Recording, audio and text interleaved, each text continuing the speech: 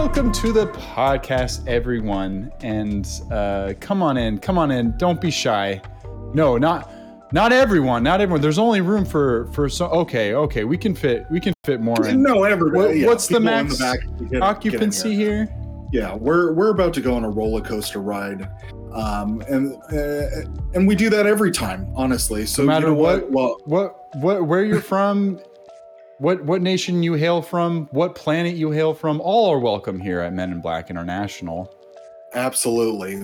This is an all-inclusive agency. The thing is that once you get here, you're going to be bored out of your mind. So just get ready for that. These are where all like the reject aliens ended up.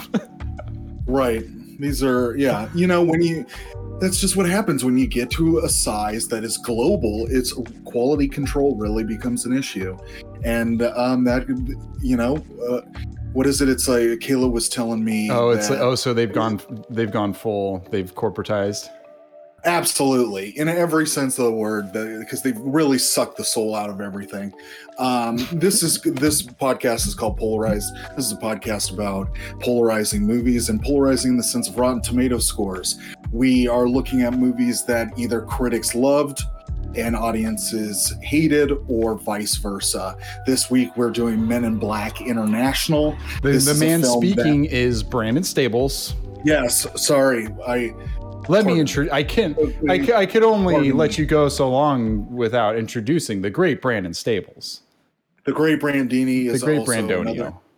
Brandonio, B. Staggs, Mr. Big, Mr. Biggs. A whole host of names. This podcast, you can call me Mr. Whole host of hosts. My mind. Whole host of hosts. And speaking of whole host of hosts, hey now, I am accompanied by the one and only, the man, the mystery, James Lindsay. Yes, some know me as James Lindsay or Blames Jinsey, whatever you prefer. James Lindsay is Captain Jamos. Right. Yeah, that's his usually his gamer tag. So and any big time gamer guys and gals. Oh yeah. I want everyone to know that is my personality as well. That is his identity. That's my identity.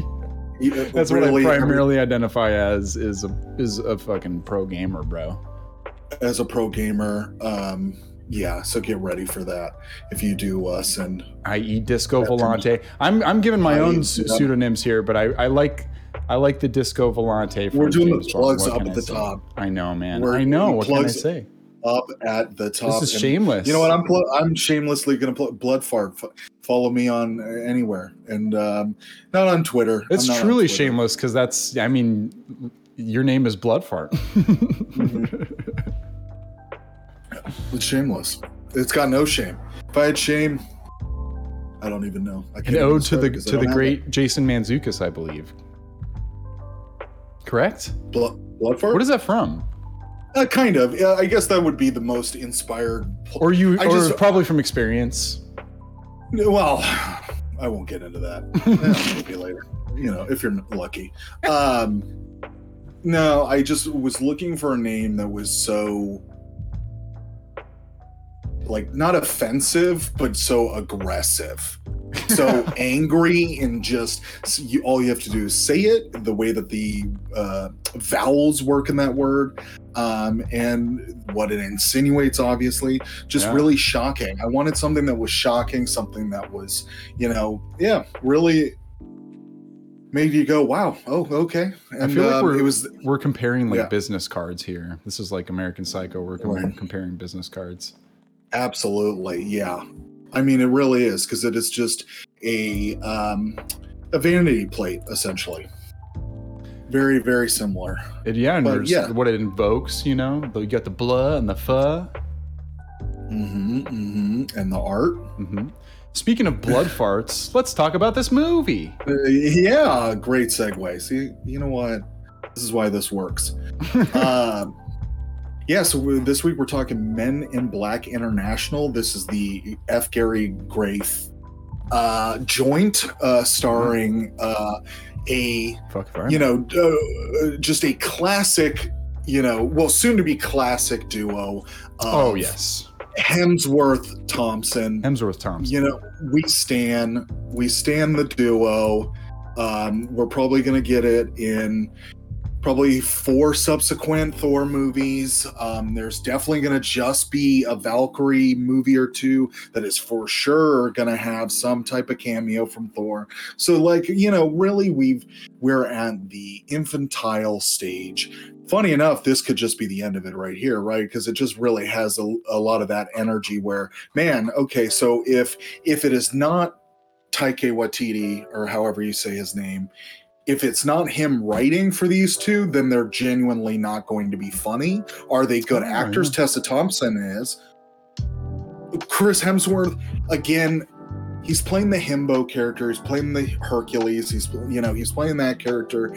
And it's just always hard with those characters because are they good actors or are they just lovable goofs? And you know what? I think lovable goofs could be more innate, like just who the person is in their DNA, and it doesn't require as much skill as like evoking something outside of themselves, really being something, obviously the human emotion ranges, the range is massive. And yeah, I think as an actor being able to play characters or even just show emotions through certain characters that give you a whole host of things that people could feel on a daily basis, on a yearly basis, and in life. I just don't know if Chris Hemsworth is ever going to be is he an actor of that caliber? No, not really. Let's be honest. He's a guy that is fun and he looks good. And you know what? We all like fun, good looking people. Yeah. Hell yeah. This is the movies, baby. This is Hollywood. This is Hollywood. I'm kind of glad that you brought that up.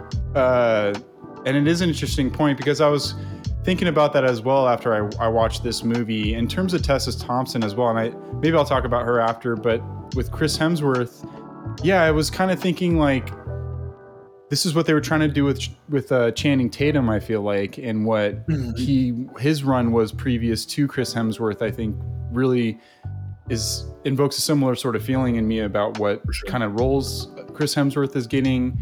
How he's kind of, I don't know, he hasn't has bled into the drama as much, or maybe I haven't seen as much of the dramatic stuff that he's done as much, but I find him much funnier than Channing Tatum and a lot more charming.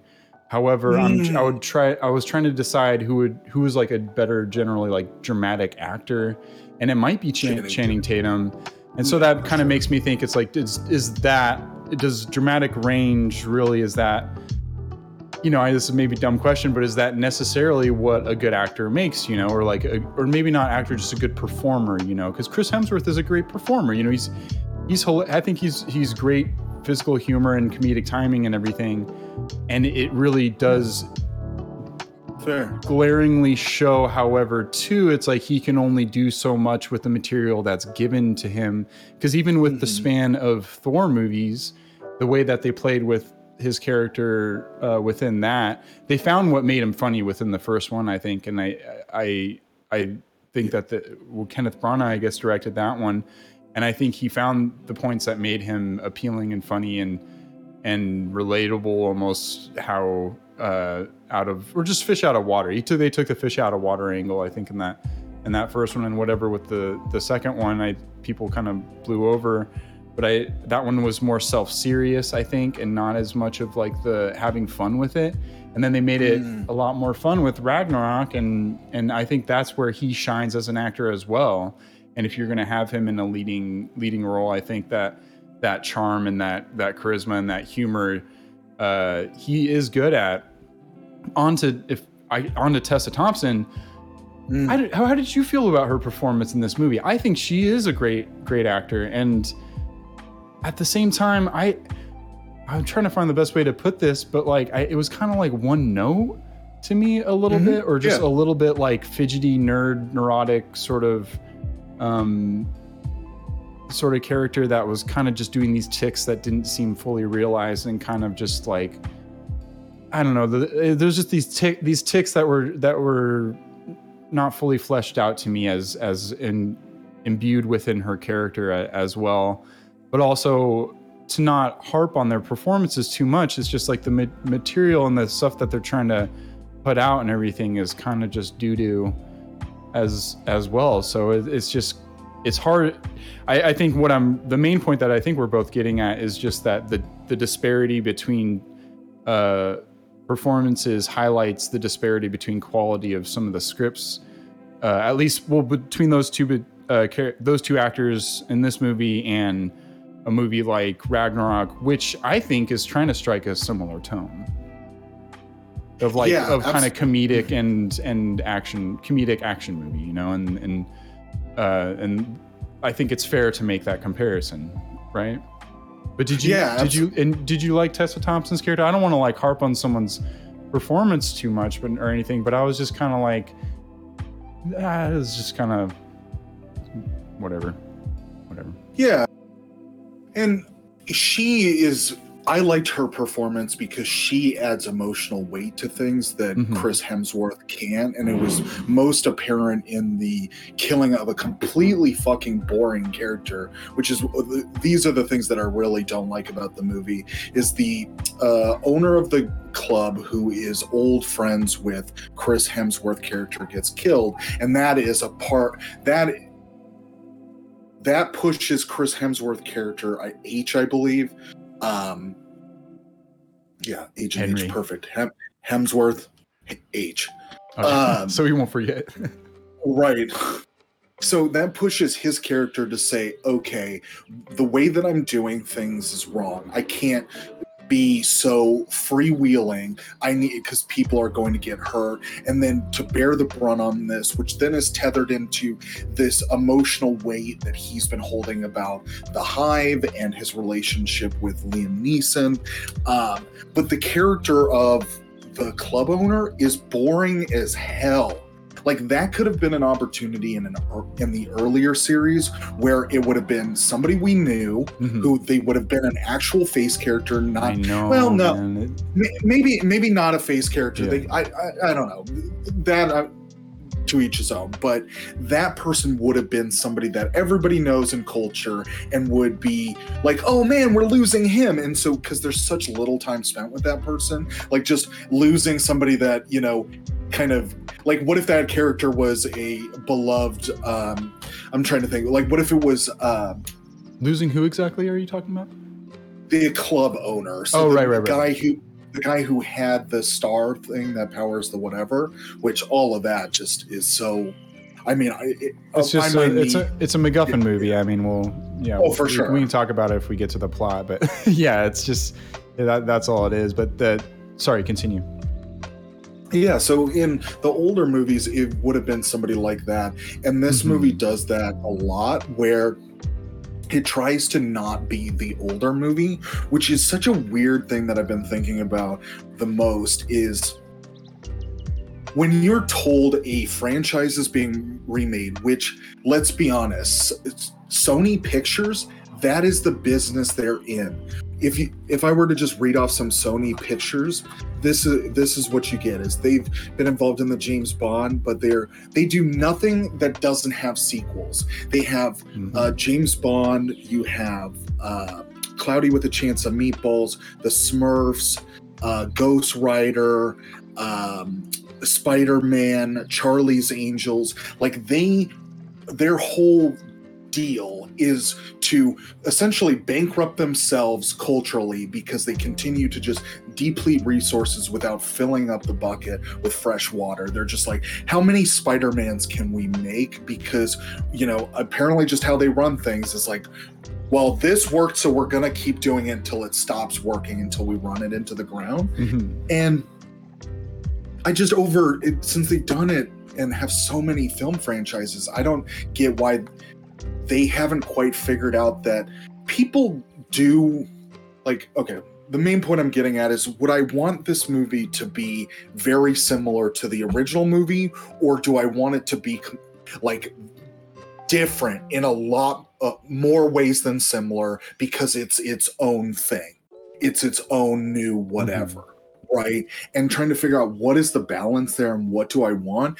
And I feel like internet culture would be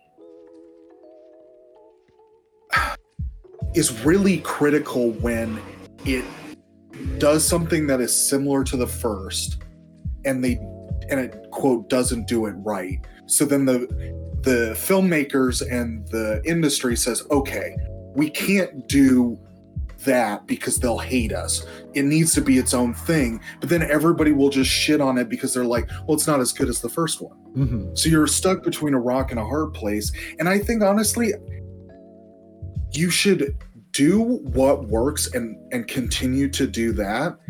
And then just, how about you have the balls to say, we're only going to make 3 of these and we're never going to make another one?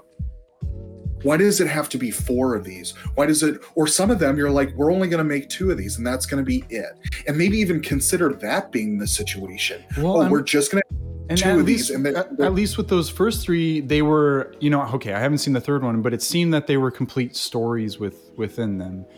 I guess this one is as well with it's, but there's so many aspects of this one in particular that feels like it's trying to be a stepping stone to something else.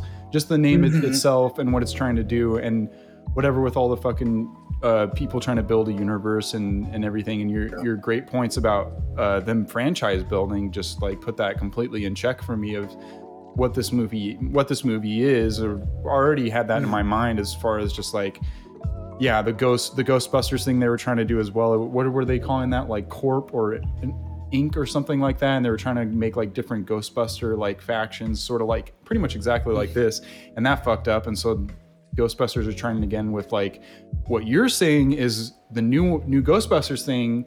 It looks like they tried to make it bigger and better, like they're trying to do with this Men in Black International. That fucked up. And so now with Ghostbusters, they're trying to go back to what maybe even a more stripped down version of what the first one even was, where it's like kids and it's like more like a Spielberg sort of 80s thing. Like, I don't know. I know the Stranger Things kid, I think is in it. So maybe that's why I'm thinking that. But it's Afterlife.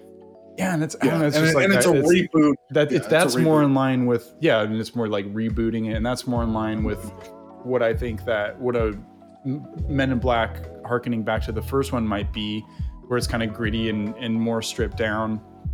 But it's so clear that that's what they're setting up here, that it detracts from anything being like a complete picture, and then it makes you feel kind of hung dry as an audience member. Yeah, absolutely. And you're just buying, you're buying into something rather than like experiencing a full feature, Right, absolutely. You're buying the ticket for the beginnings of the next phase of whatever the fuck this is.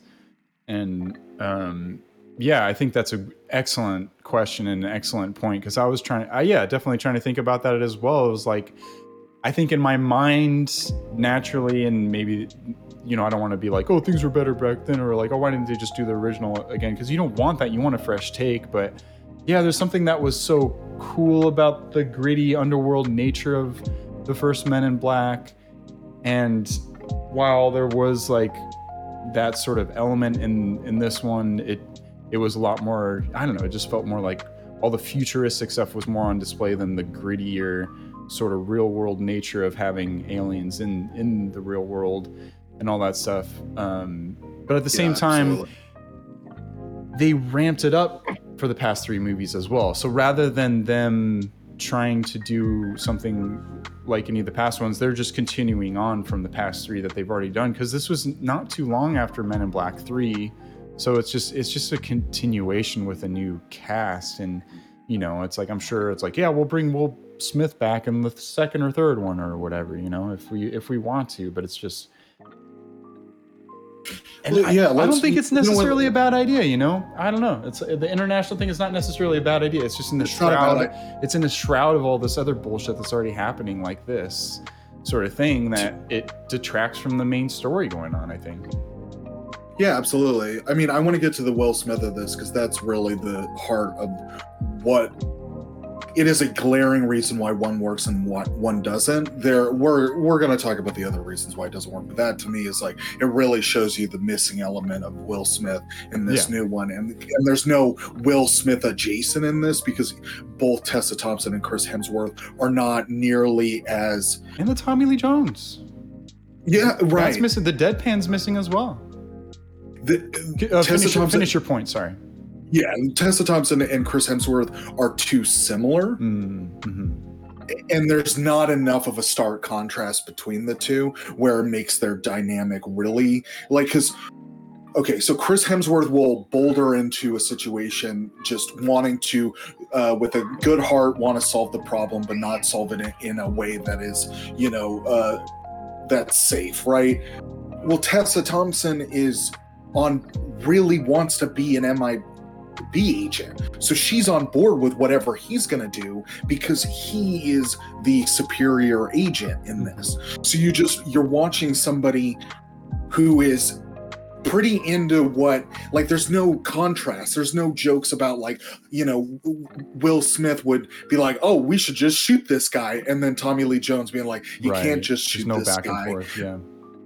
Right. You can't just shoot him. Or, I mean, their dynamic is so much more complex than that, simply because there's just always a situation where he is the far better agent, and Will Smith has so much heart and potential that he just does things clearly differently than him right now. So the progression that we've seen is Will Smith being completely loose cannon to being an incredibly competent but agent, even though he still has maintained his uniqueness.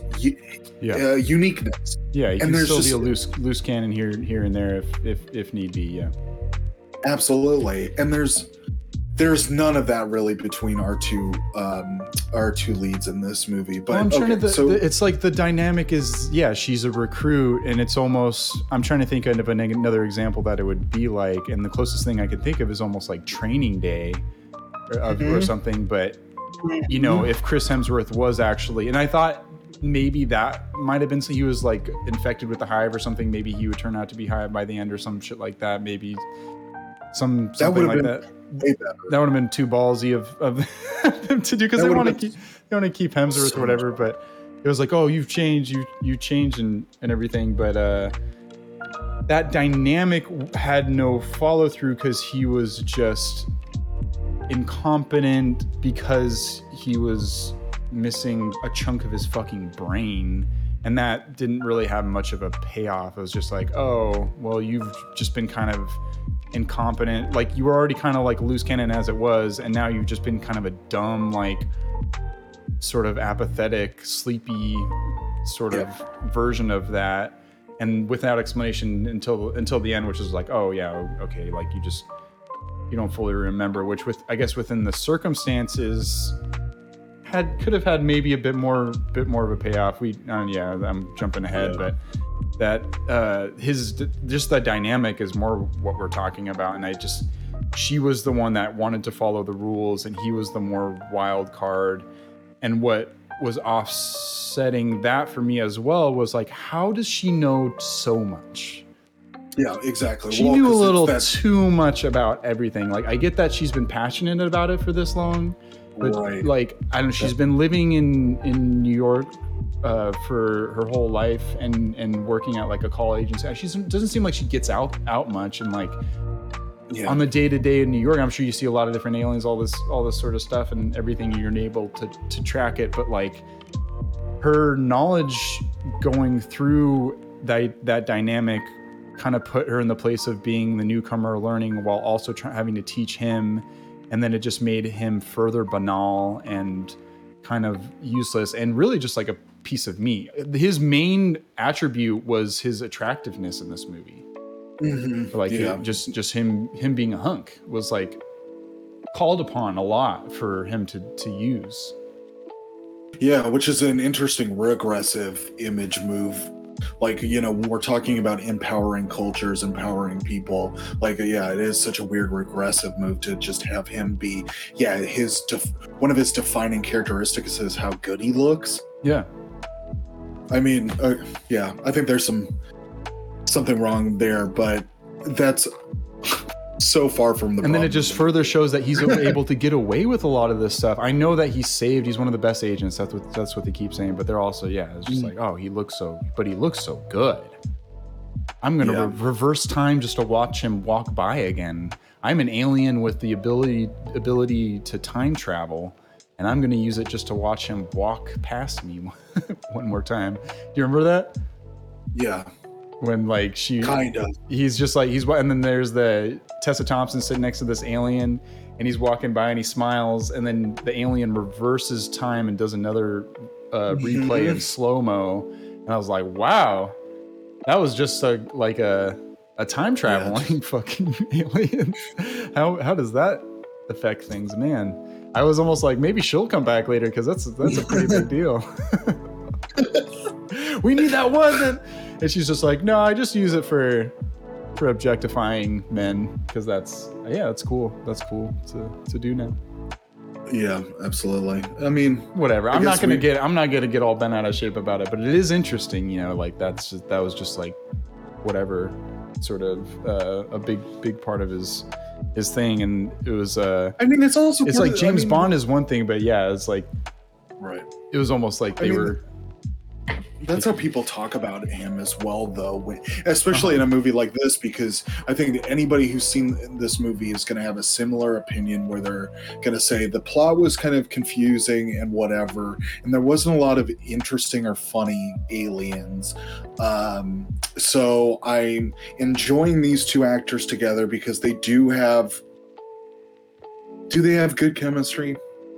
That's what this movie's built upon. I think, yeah, and I think they do. Honestly, I think it's pretty great chemistry, and furthermore, I think it's almost like the only reason this movie is like somewhat watchable. But however, yeah, that being said, I do think it entitles some of the making of this movie to be a little lazy in a weird way. Like, I feel like, we'll just have them say something like little back and forth between each other, because they already got it figured out. And also just the general production of this movie and everything you said, you know, I don't know much about Sony, I guess, but like that casting is such like that's like, I don't know, it's not organically thought of by whoever casted this movie. It's just like, I saw Ragnarok, they work well together, let's get them in our movie too.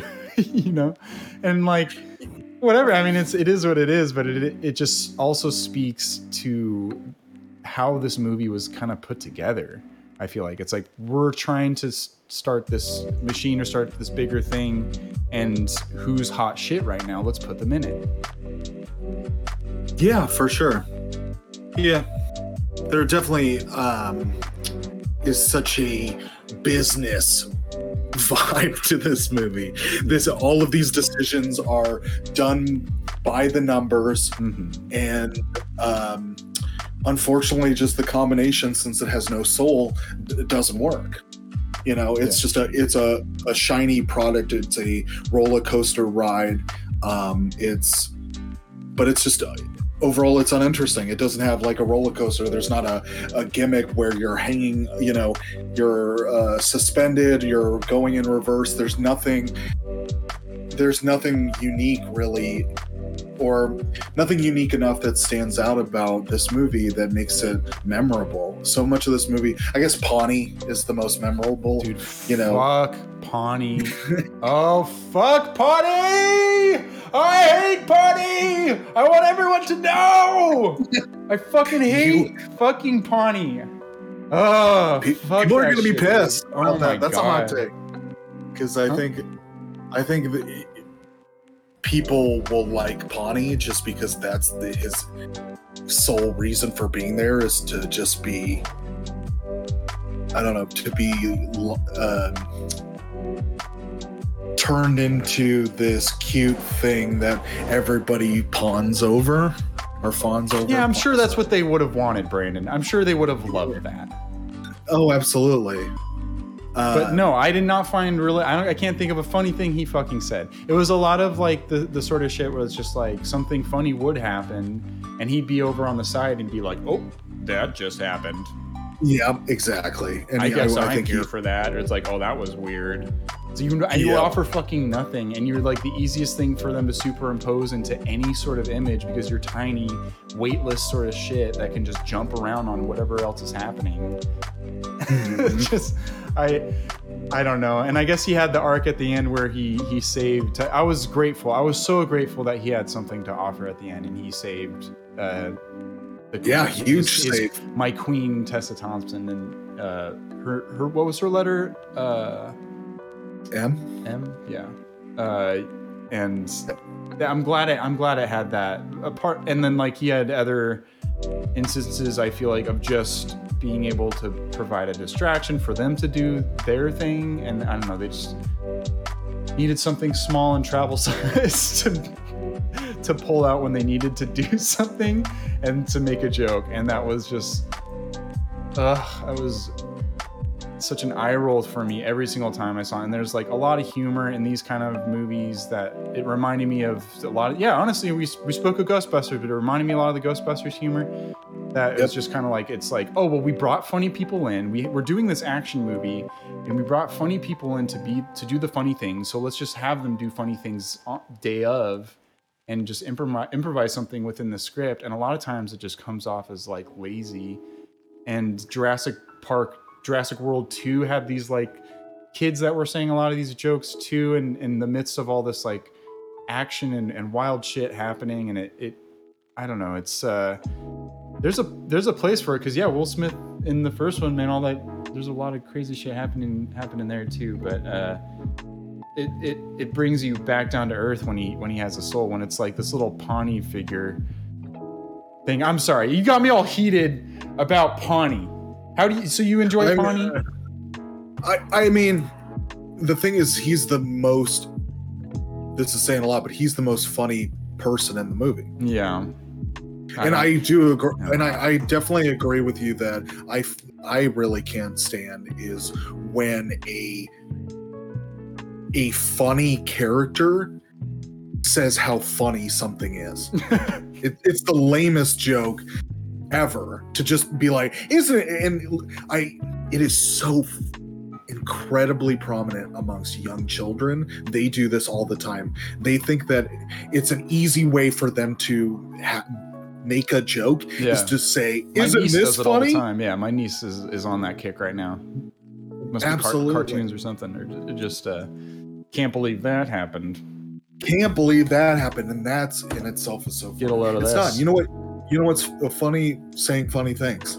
Okay, so one. That's what I tell my niece. I'm like, yeah, you're not funny. So that's not funny. Yeah, you don't have like. Ha ha, real good. Yeah, good one. Whatever. Boo. Get off the stage. That's what I tell her. Yes. No, absolutely. As well as you should. You know, you gotta. She's 6, and I'm like, you suck. You suck. No funny. Not funny. Funny. All right, we should refrain from poor Mulaney. We should refrain from him right now. Going through a hard time. Unexpected Mulaney. So one thing that you brought up that I want to say is that, so Will Smith, man, my God. I bring up a lot. My bad. It's okay. You need to just interrupt me more now. No. One thing that you said about the ad lib or coming on set and not, the script itself not being funny, so then they give a lot of freedom to the actor. Or after the fact funny. With Pawnee, like, do they know what Pawnee's gonna say? I don't know. It just seems like that's kind of just spliced in as well. Who knows? Oh, for sure. Yeah, it's very but Will Smith ad libbed a lot on Men in Black, and it fucking works. And I think that's, at least that first one. I love that first one. Oh yeah. And that just goes to show you, like, it is really difficult to make that work, to just come up and just be so charming, be so funny and charismatic. And it's really fucking difficult to do.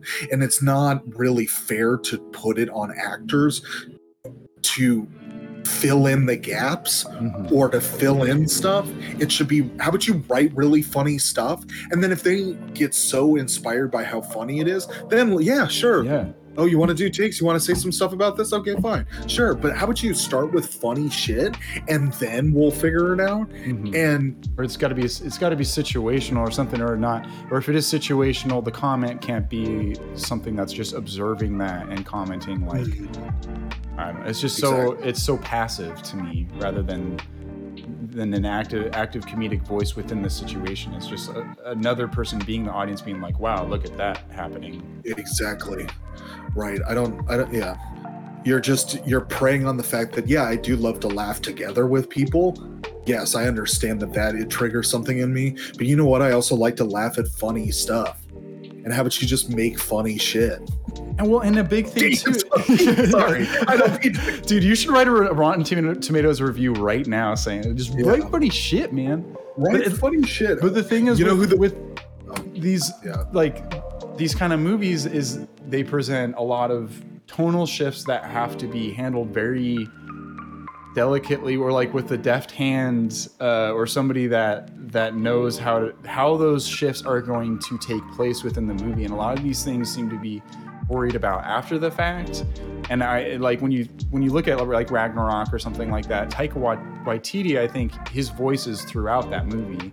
Oh and my God! When you have characters that are kind of similar, like their characters are pretty similar in that movie too. Hulk and Chris Hemsworth, or like and Thor, are kind of similar too.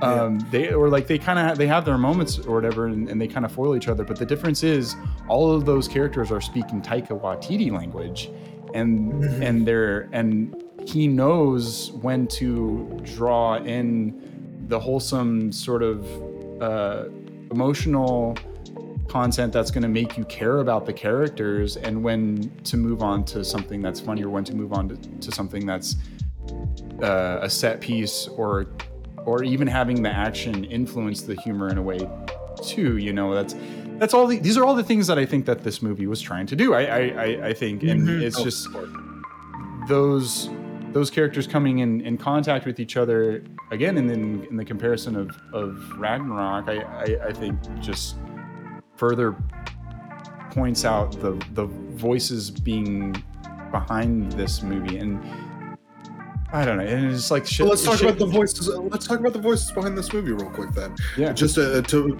provide some context. So this was a writing duo. Their first credit, major credit, I'm sure they maybe written, but just were unaccredited. Was Iron Man, the very first Iron Man. Really? Yeah. So it was a Favreau piece. Favreau piece. And yeah, I mean, that was an incredibly successful movie that spawned huge. Yeah, really was the setting the foundation for a long-running ecosystem, world, universe, series of films. And so getting these two dudes into this movie is another. The numbers here say yes. Right. This calculated. Is a good. All of this is so calculated. Mm-hmm. Which I don't know if we talked particularly on this podcast, but just that stuff is more often than not sucks. Even if a movie is bad, it is so much more enjoyable for it to be a unique perspective, usually singular perspective, that wanted to accomplish a story and tell something to people. And whether they did a good job doing that or not, sometimes it doesn't matter, because the perspective and voice is so strong and unique that, you know what, this movie looked like shit, but at least they took some big swings because this is what they wanted to say. What this movie seems like is they came up with the title and worked backwards. It's like, for sure, the producers were like, this is what we want. We want international. We want across the globe trotting sort of thing. Think James Bond, but with aliens. Write a movie that caters to all of these checklists of things that we want to have in the movie, and then cater the script to have all of those things, and then leave that little bit at the end or whatever, like basically. And this was a real bummer to me. Is Emma Thompson? That's her name, right? Mm-hmm. Yeah, we got two Thompsons. I love Emma Thompson. This was a huge bummer to me, is that she was just not in this movie enough. But her main role was just that little tease of like, there's something bigger going on here, and this is part of like a bigger international thing of like all these different agents across the world. That it's just like this.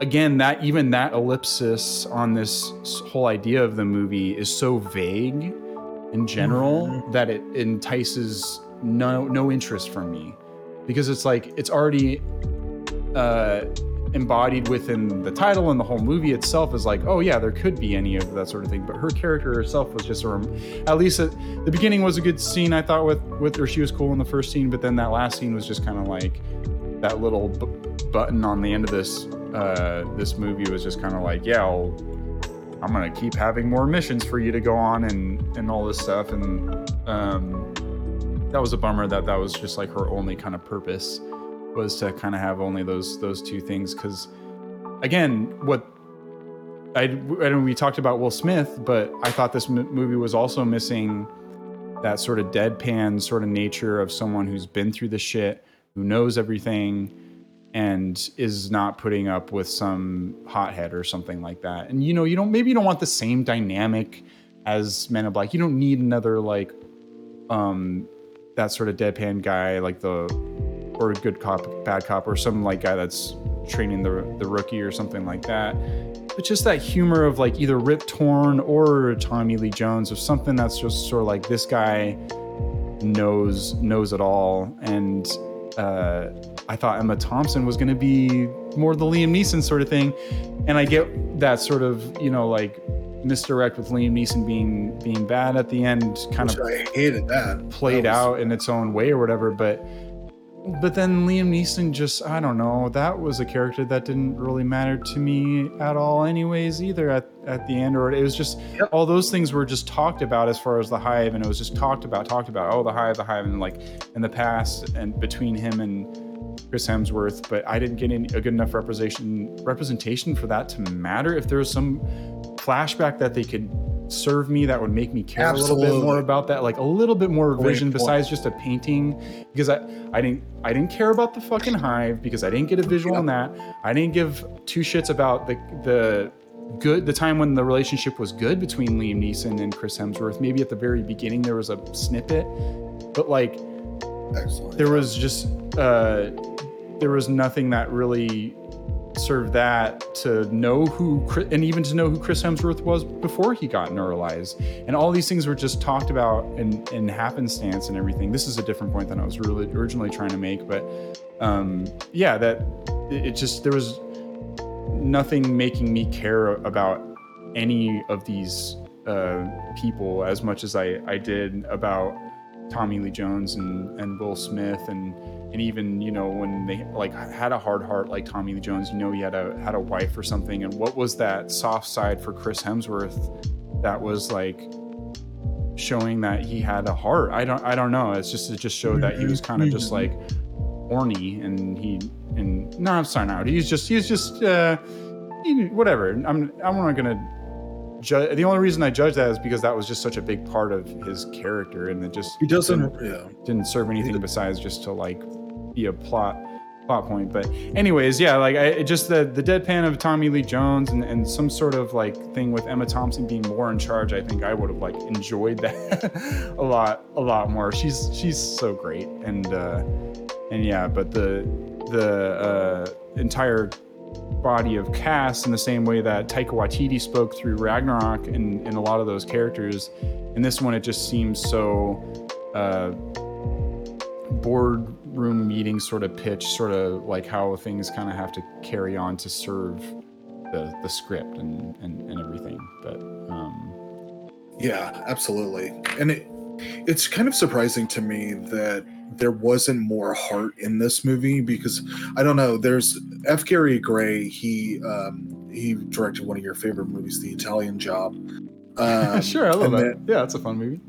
That's a really fun movie, and that's got a lot of characters in it, and they all have like a kind of a lot going on, and each one has everyone has a thing. Yeah, everybody has their thing. He also did Straight Outta Compton, which is another example of like a lot of characters that have a lot going on, and it was so surprising how little anybody had going on in this movie. It's such an excellent point, really opened my eyes, the point you made about like we never got a flashback or we never got a scene where Chris Hemsworth and Liam Neeson were really doing stuff together. Sure, it was talked about a lot by everybody, but and by that fucking painting too. It's like, yeah, this black blob and then two dudes just, I don't know.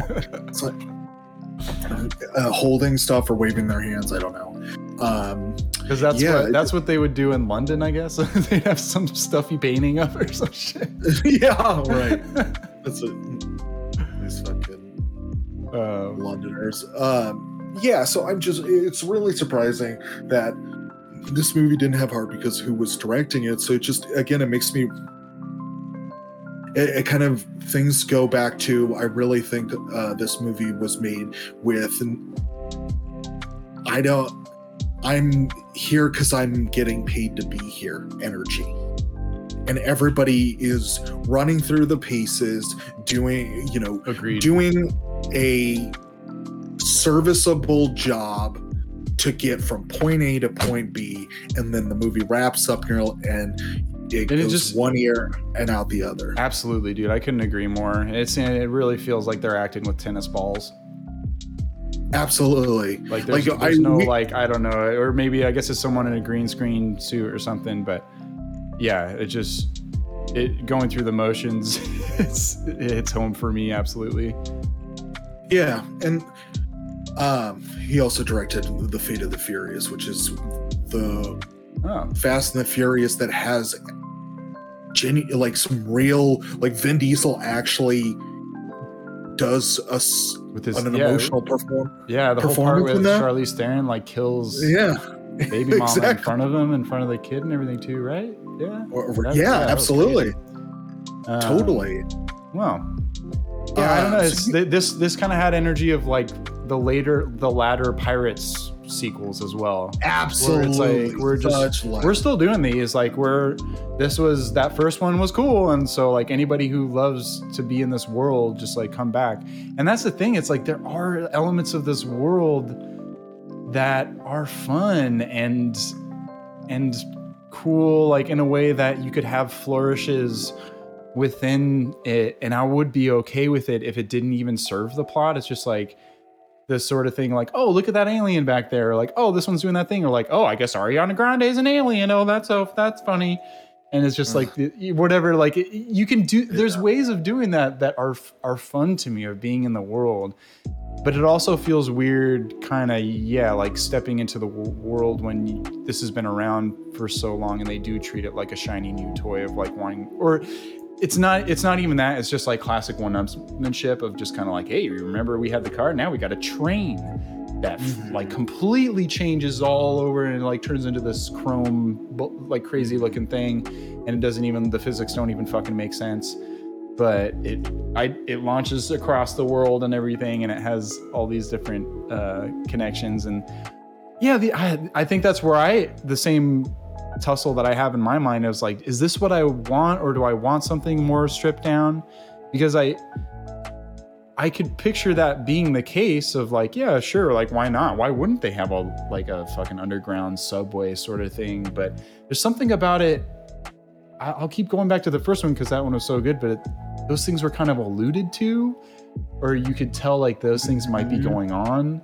And this one, it just seems a lot more like, let's do it all. Let's show it all. Let's really get into like all the possibilities of this world, instead of like kind of like a little bit more of the limitations. But I remember the second one being kind of that case as well. I think there was a big subway battle on that one with a worm and all these things. And I remember that was like a lot. And it's a classic case of all the Pirates movies too, where it's just kind of one-upping the thing and the previous movie. And I know like those later ones, they were writing the script on the day and on set, because at least that second and third, I know for sure the third one at World's End or whatever, and that movie is fucking gobbledygook as well. And some of these later like Terminator movies as well, and these franchises where it's just like these universe, and if you are going to play with the previous canon and everything like that, it can get a little tricky. So yeah, I don't know, it seems like there's a possibility of this being like a good idea,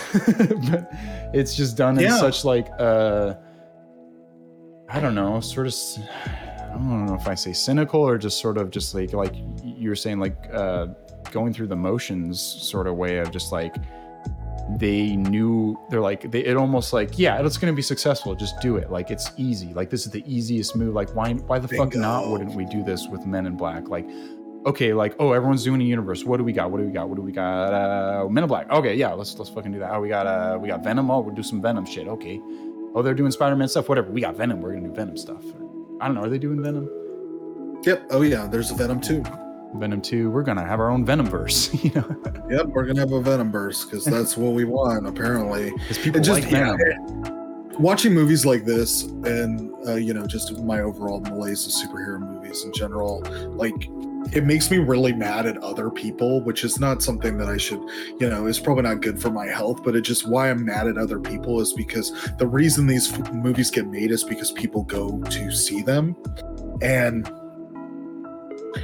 like, we wouldn't, okay, mind you, we just watched this, but we watched this for a particular reason. I wasn't going to watch this outside of doing, trying to commit ourselves to doing this, which we are uncovering something really, The only reason I watched this was because I was on a plane and I stopped halfway through on the plane. I got bored on a fucking plane watching this movie. There's like nothing else to do but to watch movies. And I got... Exactly. Am I interrupting your point? No, to continue, sorry. Oh shit, what was the point? I'm sorry. No, it's okay.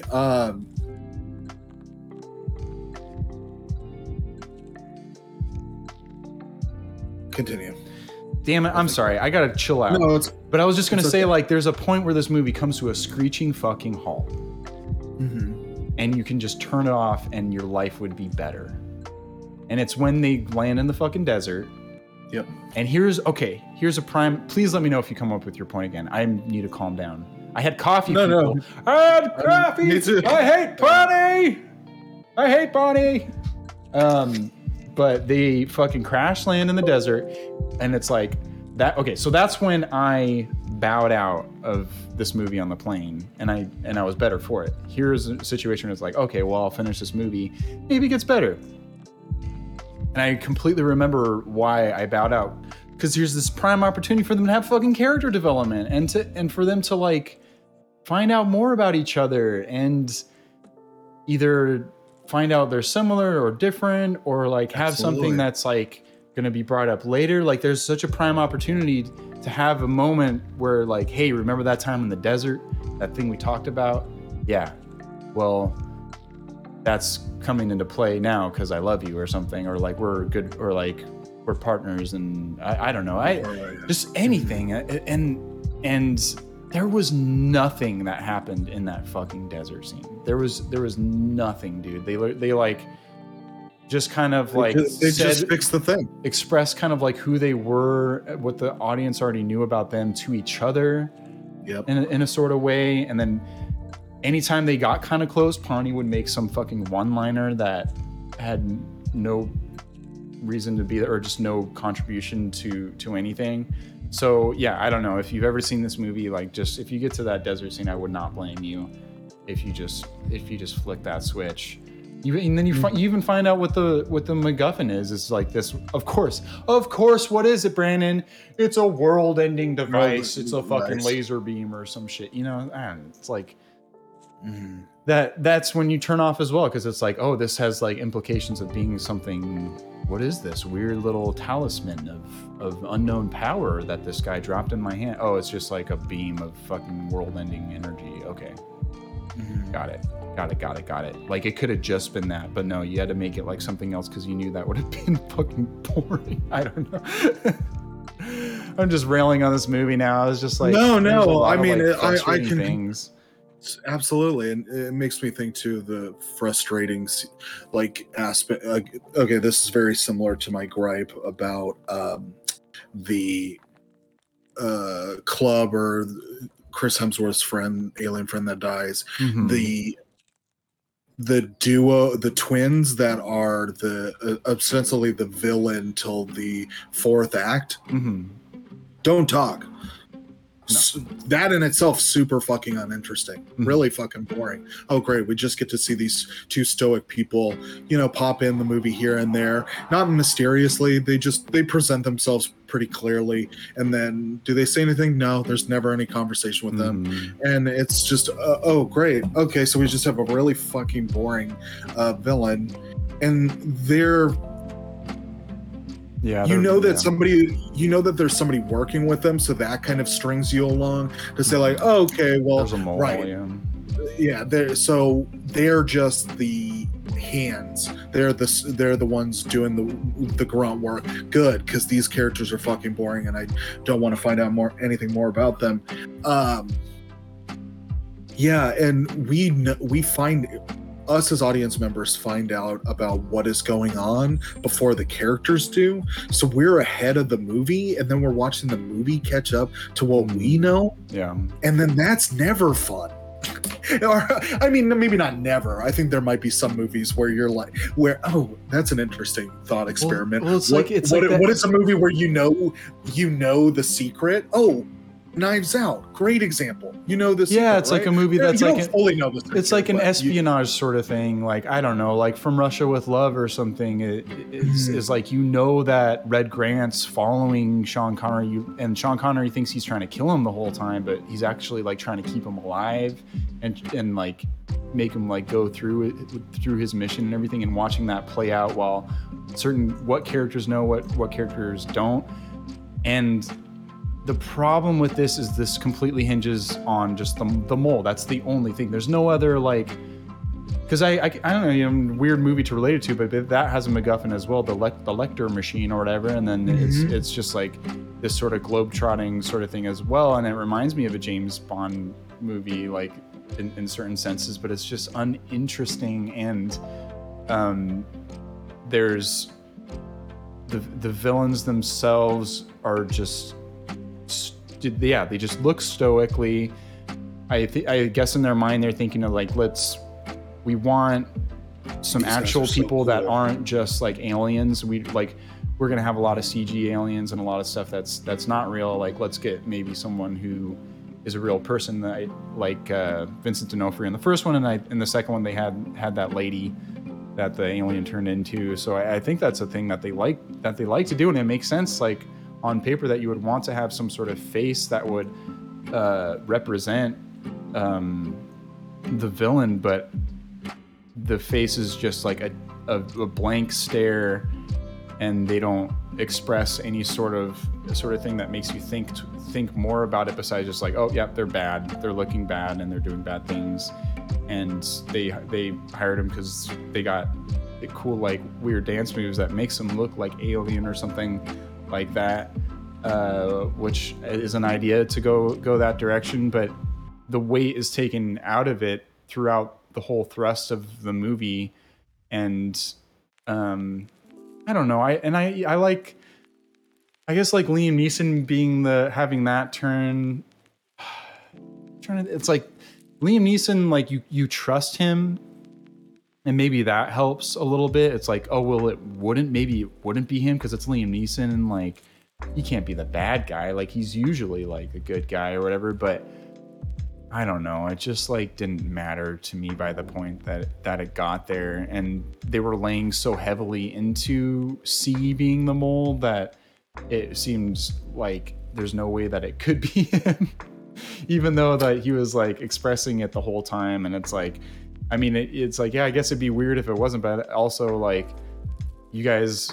I don't fucking like this guy anyway, so it's like, yeah, it's fine if it was him, because you know what, fuck that guy. So, oh, great, you know, such a great character where he's just a prick the whole time. Yeah.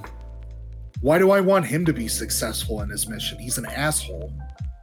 And it's not to the point where like he's like great C1 at the end. Oh man, I'm so happy that happened. Yeah. Thank God. So we lost Liam Neeson but gained Ralph Spell. Oh yeah. What a sick trade-off we got there. Yeah, his one redeeming thing was his little smile at the end. That was the one redeeming thing of C the character of enduring a movie full of him being a fucking like Randall from Monsters Inc. or some shit. and it's like he didn't have even the full like whatever, what is it, like bookworm, or just like kind of like sort of just what special ability other than being an asshole? He's just an needle dick. I don't know. I just that came to my mind. He's totally. I don't know why he just came to my. It was is that Needle Waterboy? dick. Needle dick. Yeah, I don't know why, like, but it's just like, what to what end, you know? And I guess it's just the misdirect. They just want that misdirect so much for this espionage-laden movie that is trying to misdirect you at every turn and everything. But that back and forth between him and Hemsworth, to me, it more seemed like, you know what, dude? Yeah, you're fucking bad at your job, H. Like, it's this guy may be an asshole. And he's speaking the truth. He's doing it in a very like asshole sort of way, but he's fucking right. And you should be on time to the meeting, and you should not sleep at your desk, and you should. Who cares what you did with the Hive years ago?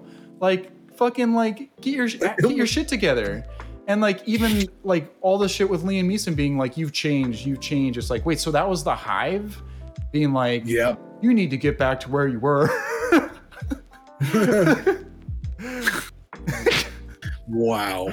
Like, how early does he change? Or is just like, it's like at what, it's just up to them at what point they wanted the misdirect. Because I'm sure, like, not that I ever fucking watch this movie again, but it's like, what's Liam Neeson's game earlier on? I don't know. It just, had he known that bad, like, I guess, did he know the club owner was carrying that world-ending device? Was he the Hive by that point? Like, who knows? Because there was Let's no consult the painting. Painting.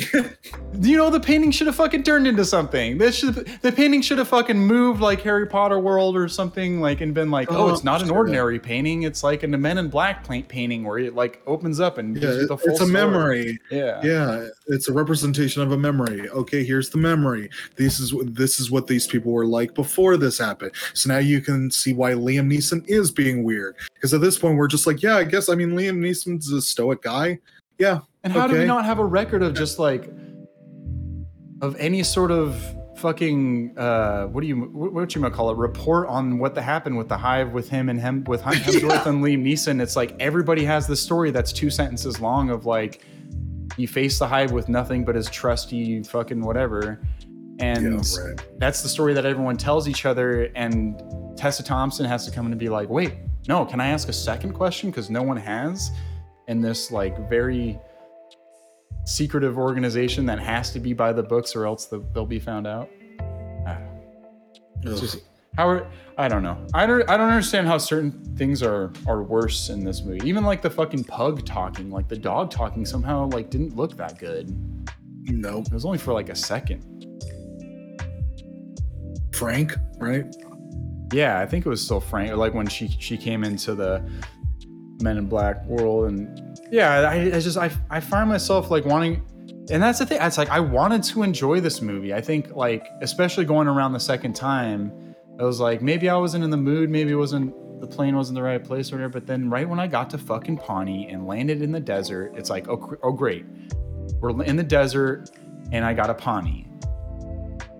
And they're just gonna shoot the shit, and that's gonna be the rest of the movie. Is we're gonna have Pawnee in every scene just dropping one-liners via like a la Rob Schneider from like fucking Judge Dredd or some shit, where it's like, not that would be a good movie without Rob Schneider, but it's just that's the kind of character that it reminded me of just like, we need more comedy. We need more comedy in this movie. Let's get some character to be like the comic relief of the scene of this movie that already has 2 actors that we meant to be comedic. But yeah, I was gonna say, so one of the funnier people, and I think, or at least one of the more interesting characters, like, he was funny to a degree, was the guy that had no like chin, but it was like this weirdo alien beard. That was a genuinely interesting character that was like supposed to be in that movie and understood that movie. I was curious about that symbiotic relationship. Yeah. Yeah. Oh my God. Yeah. But that's what you want out of this movie, Right. is you want to have those thoughts of like, yeah, I wonder what that would be like on a day-to-day basis. Yeah. Because the Men in Black, a part of it is presenting aliens in normal jobs, which is They're just like kind of everyday people. regular everyday people. So that's like a fun thought experiment that's inherently built into this series. That yeah, like that character in particular was great. I just man. It just now I'm thinking about the other aliens. How fucking convenient and bullshitty was that the alien that Tessa Thompson Oh my God, dude. in the beginning became the bodyguard. Oh my God. I wanted to just fucking turn it off right then. Yeah, and there. I know, was man. like, dude, fuck you. And they even had to have the flashback at that moment, as if we didn't fucking remember. Can't give us a goddamn flashback of Liam Neeson and Chris Hemsworth, but we get fucking 3 or 4 flashbacks to her in her fucking bedroom. It's like, yeah, we get it. That was the most like Deus Ex Machina bullshit I've ever seen in my life. It was just like right at the moment of like, oh, how are they going to get out of this one? Yeah, how convenient. I'm actually on your side. Hey, you know how it's international. The aliens from, not only is it just in New York, but these aliens come from all over. Or like, well, obviously they come from all over, but they land all over as well, from all different parts of the world. It's not just in New York and everything. And we're also in like this random remote island and all this shit. Here's this one fucking alien that you met as a baby in this fucking criminal organization working as a bodyguard. We didn't even learn where that alien went. That's the thing that... No, there was no middle line, no. There's no middle of it, which again, you show us 3 fucking flashbacks to her in her bedroom, but you don't give us a flashback to like what happened to that alien. Did the alien get taken away? But it couldn't have in that moment because you saved it. How did he end up in the criminal organization? Yeah. Right. Absolutely. And then a point that I want to make real quickly too that really hurts the movie is that Tessa Thompson has nothing to lose. We've shown her as she unfortunately, like, what happened to her parents? Like, her parents they got killed, right? Is that the start of it? I can't remember what the deal is with her parents, but she like doesn't have parents. She's all by herself in the world. And it doesn't have any friends because she's been obsessed with the Men in Black alien people. Yeah. I don't know what happened to her parents. And so there's not even like in the first Men in Black, Will Smith has to have that conversation with his family, right? Doesn't he? Or something along those lines. He has to like... Maybe it has nothing to do with family necessarily, but there is a, kind of a montage or whatever of him coming to grips with the fact of, if I do this, then my old life is over. And I am giving up something to be in this organization. Right. Tessa Thompson just 100% wants to be in the organization. It's not even a question about whether that's the only reason she's allowed to come into the to the Men in Black, because she has nothing to lose. That's her. Not only, that's not a bug. That's a feature, Brandon. Right. Absolutely. Yep. Because right at the point of her not being able to, she's like, well, like, why should I bring you in? And then she gives all these reasons. It's like, not good enough. I'm a nobody. Or like, what does she say? Like, I have no life. I have no life. And that's like, no problem. And I mean, I guess, yeah, like Will Smith, you don't learn what he has to lose besides just that he's willing to do it. But man, that's my favorite scene of, that first one, man. That conversation that Tommy Lee Jones, this is a different part, but just that Tommy Lee Jones and Will Smith at that bench on that first one. It's like, that's such a great example of like the tonal shifts that are possible within a movie like this, of like, these are the heavy, weighty ideas that you're thinking about when you watch this movie, and it is about wonder and like the stuff that you don't see as much as the stuff that you do, and makes you look closer, kind of like at everyone or whatever. Is that I remember the magic of that movie, especially at the age that I saw it, of kind of just like, man, anyone can be an alien. That's so cool to think about. And especially when like someone would, that first alien they reveal in that first one is like just a dude, like an alien holding a stick. Like the alien itself was CG, but then there was this dude's head that was real and everything. It just stuff to think about that was fun and everything. But that scene at the bench was just like so memorable to me, because it takes someone that deadpan works so well because he's able to tell a deadpan joke while also delivering something that will hit home in a way that you never thought about before going right back into being comedic about something. And I don't know. It's like I think they accomplished, I guess, again with like Liam Neeson, that he's just like willing to be trustworthy, but he provided no humor. And yeah, I'll lay off the humor stuff, but that the wonder and everything of this movie was, it just seemed a little bit more like they wanted to have an adventure and a globetrotting experience and show you all these other nooks and crannies of this Men in Black world that you haven't been able to see before, and we'll get to see everything. But I maybe answer your question at the beginning of this of like, would they want more or less? I think, yeah, I guess less maybe. Or if you're gonna do an idea like this, it's just, I don't know, it's got to have consistency of voice. Like there's no consistent voice within this movie, and I think so those are some of the funnier when something can handle those tonal shifts, is when it comes from maybe more somebody's mind. I know you say this guy from Iron Man, it's like what a movie to have the ability to handle those shifts. And also Robert Downey Jr., right about to kick off his whole renaissance of his career. But maybe it takes something like Jon Favreau or someone to understand the limitations of a character like Iron Man. Like, you can really do anything with Iron Man, and I guess an origin story services that sort of boiled down sort of nature of this. But this was both trying to service as like an origin story for something new while also continuing what was been done in the past. But I didn't find the edge that I kind of wanted, that I enjoy from this universe a little bit more. Like the sense of like wonder, but also the sense of being kind of scared. And I know I saw it when I was a child or whatever, but there's a kind of a scary side of it as well. And this seemed more just about just cracking fucking jokes. I don't know. And not good ones too. All right, dude. So I just realized anybody who's listening, I made a big boo-boo, and I just want to get it out right there. I've been playing lo-fi beats on low this whole time on this recording, and I'm sorry, but this recording will have some lo-fi beats throughout the beginning, and they're very low, so this will be like an easy jam sort of listening. I just turned it off. If anyone noticed, they were so low, I really didn't even fucking notice.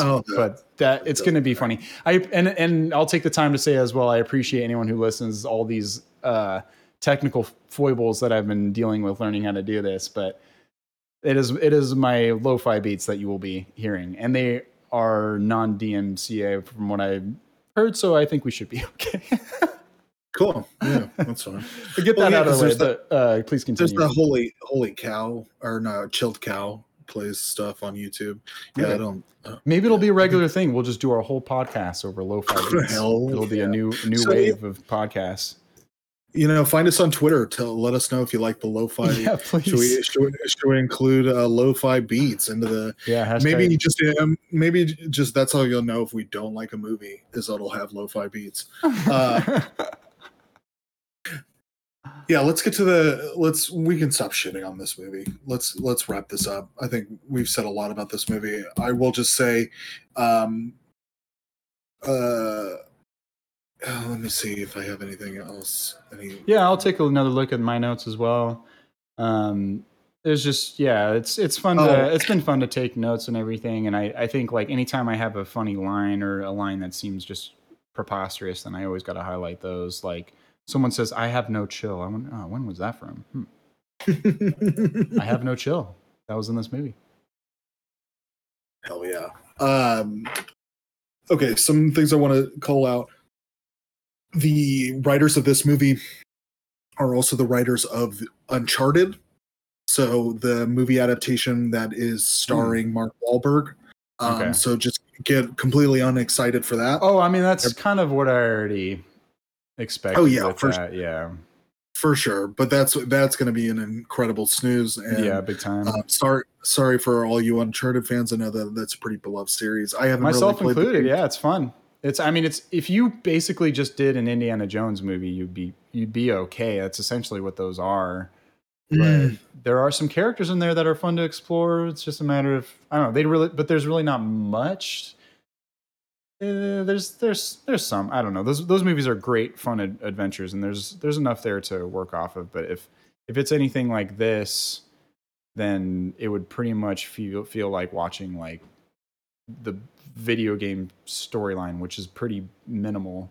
It's really about just playing the video game that makes it fun between all those like kind of globe-trotting story points. But it makes sense why they would be picked for something like that. Oh, absolutely. For sure makes sense. They also, the writing duo did Transformers: The Last Night and Punisher: Warzone. Never saw The Last Night. I think that's the last one in the Transformer movie series. I only saw the first one. I've thought about going through them, but I don't think I can handle it. Are those polarizing? No, they're just genuinely bad. I looked at The Last Night. I got a 15% tomato score and a 43% audience score. So just varying versions of bad. Yeah, just varying versions of bad. So yeah, these writing duo just made nothing but stinkers outside of Iron Man, which is really their yeah.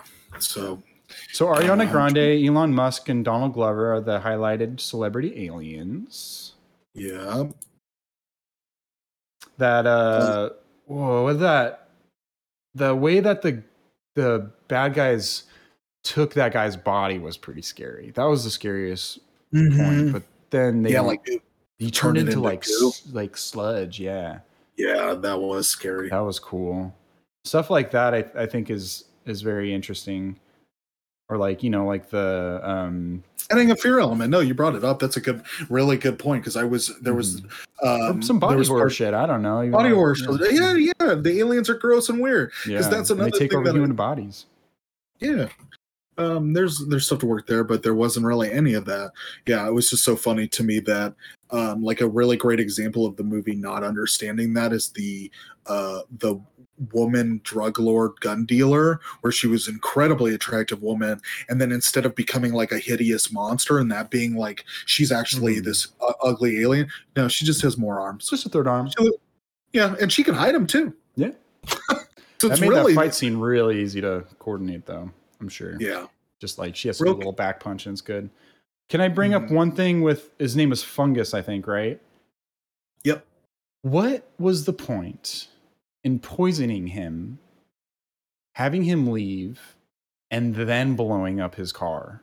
Why couldn't they just blow up his fucking car when he left? They had to like get him to leave with the poison, like oh, we got to do it now, so let's get him in the car and then blow him up. Like, why did they shoot that shit into his neck or whatever?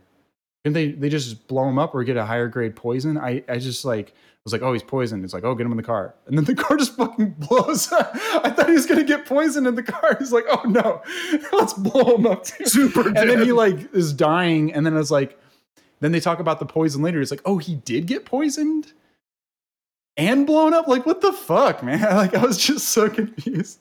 And it just seemed like a car bomb. It's just like, is that what alien technology is? It's a fucking car bomb? I just didn't understand. Yeah, they just really wanted to super kill him. Oh, I didn't even really. Right? I didn't put that Isn't together. that weird? Yeah, that is weird. I didn't even notice that. Yeah.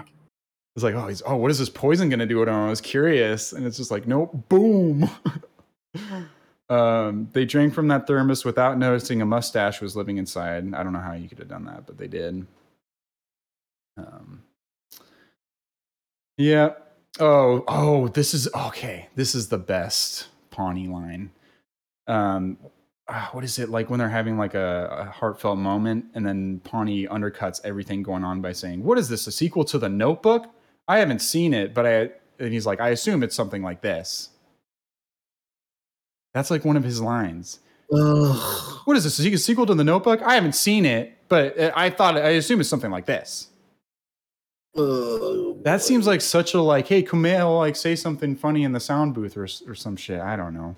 That was so bad. I felt like barfing and out of both ends. I'm sorry.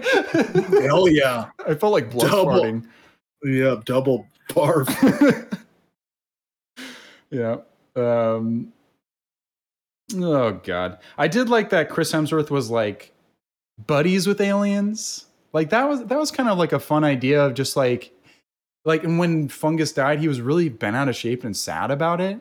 And there's something like Tommy Lee Jones was missing that sort of like he knew everything was going on, but he didn't really have as much of like an emotional connection. I like that Chris Hemsworth had like an emotional connection. I would have enjoyed if he was a little bit more emotionally entangled with some of these things of like showing that side of him and caring a lot more about it. But then when he just doesn't care about his job, it kind of counteracts that whole sort of like that sort of, he's just more about, I guess, the personable nature of getting to, he's a social sort of guy. But I liked when they showed that he was like really sad about Fungus.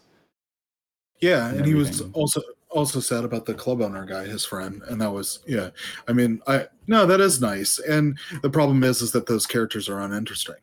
Like that he's caring about, you know? Yeah. They just, that would have made it even better, but they couldn't do it. So, yeah, that idea, or just like within the organization, that's what it would take, I think, to be a good agent, and to like do these sort of be like what do you call it, embassy sort of, or a ambassador to planet Earth, sort of is like another job that Men in Black kind of has as well. And I thought that was kind of interesting of just like, yeah, take this guy out and show him a good time. How it played out was just whatever. I don't know. Seeing a club full of aliens sounds like it'd be a cool thing, sort of like Star Wars sort of style or something, but I don't know. Yeah. It's just kind of like, that's what makes it frustrating too. And you bring up like a fresh voice or someone that is going to like have a consistent tone or some sort of idea. And I think that's what frustrates me so much about movies like this, where it's like there is so much potential for these ideas that they have on paper and everything, but they just seem like they're half baked and, you know, taken out of the oven a bit too soon before they're able to like fully flesh them out.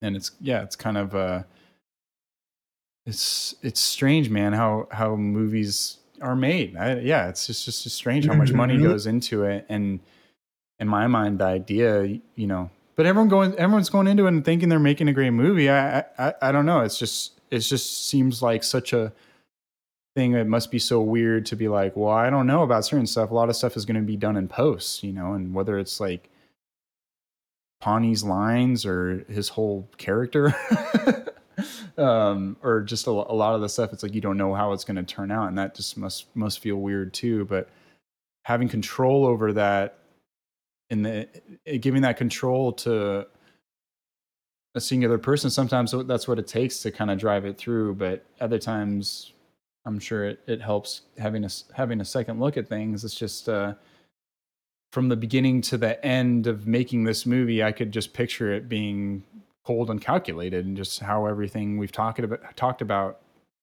brought this to fruition. But anyways, yeah, I think that is enough for me about that. Would you like to move on? Would you like to hear any reviews? Yeah, I do want to hear some reviews. Let's remind ourselves of the percentage. It's 23% critics, 66% audience. And so, yeah, like the audience didn't absolutely love it, but the critics fucking hated it. Yeah, and I'm sure for all the reasons that we said. If anything, I would like to hear reviews about why people love this movie rather than shitting on it. Because I mean, the audience fresh reviews is something that I think I would be curious as well. So I'll bring up some of those because while you're bringing those, while you're bringing those up, I want to say something that I found really fun and interesting is that one of Tessa Thompson's early acting credits are she is featured in the Dr. Tran YouTube video. No way, really? Yeah, there's this scene where all of these women are just, it's very quick. They're like, we love Dr. Tran, because it's getting to This the is point old of internet like shit. old internet shit. And Tessa Thompson is just part of this group of women, and right in the front, and they're like, we love Dr. Tran, and that's it. And she's got that on her IMDb. Oh my god, it's on IMDb. That's amazing. Yeah, and I just thought it was. I love that fucking commercial. He's just giving out the hot dickings. Dickings. Come down to your local whatever store. And the one with the chicken, yeah. The few people that know what Dr. Tran is, yeah, it's old, weird internet, funny shit. That's so funny. And it still holds up. I watched it when I found that out, because that just blew me away. I saw that, I'm like, you're a fucking major movie star. What the crap's going on here? I'm chuckling about that chicken one. That chicken one's so funny. That chicken one is funny. I'm gonna fucking kill you. her very first credit on IMDb is "Here Comes Dr. Tran." Hell yeah. She's great in Sorry to Bother You as well. I love her. She's fantastic in Sorry. She's great in that movie. I love her in general. I was looking forward to seeing her more than anything in this movie, and I like the idea of her character as well. It's like I like the idea of Chris Hemsworth being pals with aliens, and I like the idea of her basically being a sequel to E.T., where she's trying to join like the secret alien organization after E.T. leaves, and she's like constant. And it's like, what is it, Elliot or whatever in E.T.? What is he going to do once E.T. leaves and he knows there's aliens out there? It's like, what if he takes a pursuit into aliens? Like that sounds like, I don't know. There's inklings of interesting stuff, and I don't know. Like seeing a little bit more what that alien would have done once he left, or seeing a little bit more of her day to day of how she knows so much of this stuff. But I don't know. That's not necessarily what a good movie would have made. But it's just like, it's not my job. But right. But he's there's good ideas here, and the idea of aliens and her loving aliens, and Chris Hemsworth kind of loving alien. They both kind of have a love for aliens and for the job that they're in, but it doesn't really come across in a way besides just kind of going through the motions again of this partnership and what they have to do to move the movie along. But the things that they share together is a missed opportunity if you're going to have these people that feasibly you hired because you saw them in a movie together, that they're great and everything, instead of just, it seems like using that as just like, oh, well, that's covered. We don't have to worry about the chemistry. We don't have to worry about the funny stuff. They're going to do it for us, instead of like leaning into that and being like, no, we're going to really make their relationship a big part of this movie because they work so well together. If you are going to be working last minute on stuff, I don't know. I just didn't really get where their rises and falls of the relationship happened. There, it didn't seem like a big fallout occurred between them two at any point. It was her just kind of being on his ass to him. But like, absolutely, it would have been nice if they had a little bit more conflict or something. But anyways, yeah. If I could just pitch a rewrite of this movie, I would do it. I would pitch that the movie should be centered. The plot of the movie should be centered around the subplot that's in this with the former love of Chris Hemsworth, that woman. Just that be kind of the main plot, and then the progression of the bodyguard alien in the beginning, and how and what the implications are for him working with her, and just keep it in that. And that because way, those things relate. They come back in contact with each other later. It wouldn't have been so out of place. Absolutely. You could still have them come back in contact. It's a really dumb understanding of what is interesting when you think what is interesting is that there's this all-powerful, omnipotent being that is out to destroy the universe. It's really fucking boring.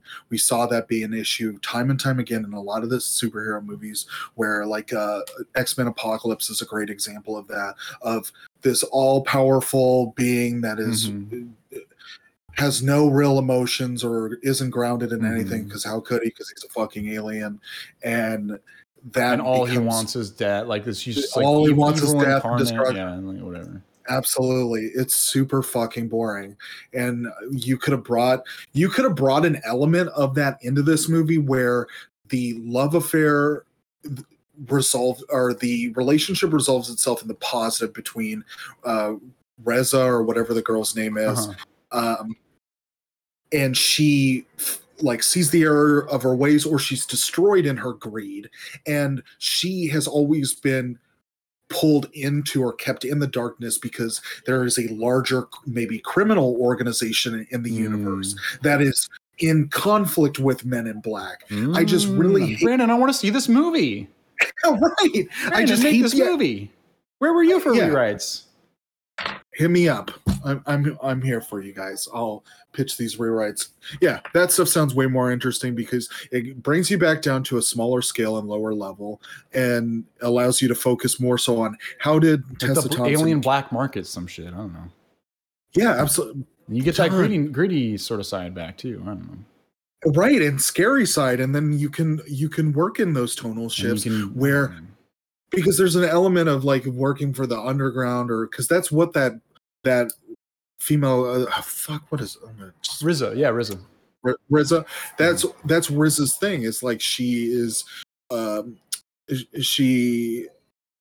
fueled by greed, and that led her to going separate ways with Chris Hemsworth, and essentially and then also too employing and turning evil the alien that Tessa Thompson had in the beginning. Like there's enough there to have a conflict between the characters, and brings it closer in so you can focus on the actual characters themselves and focus less on the fact that there is all of these things in the universe that are happening that just really don't matter. And that alien's journey, like that could have been Pawnee for all I fucking care, and then he could have gone with them at the end, like once they meet up with them or something, because it's just like, don't give a fuck about Pawnee's backstory as well, like my queen bullshit, whatever. But it's like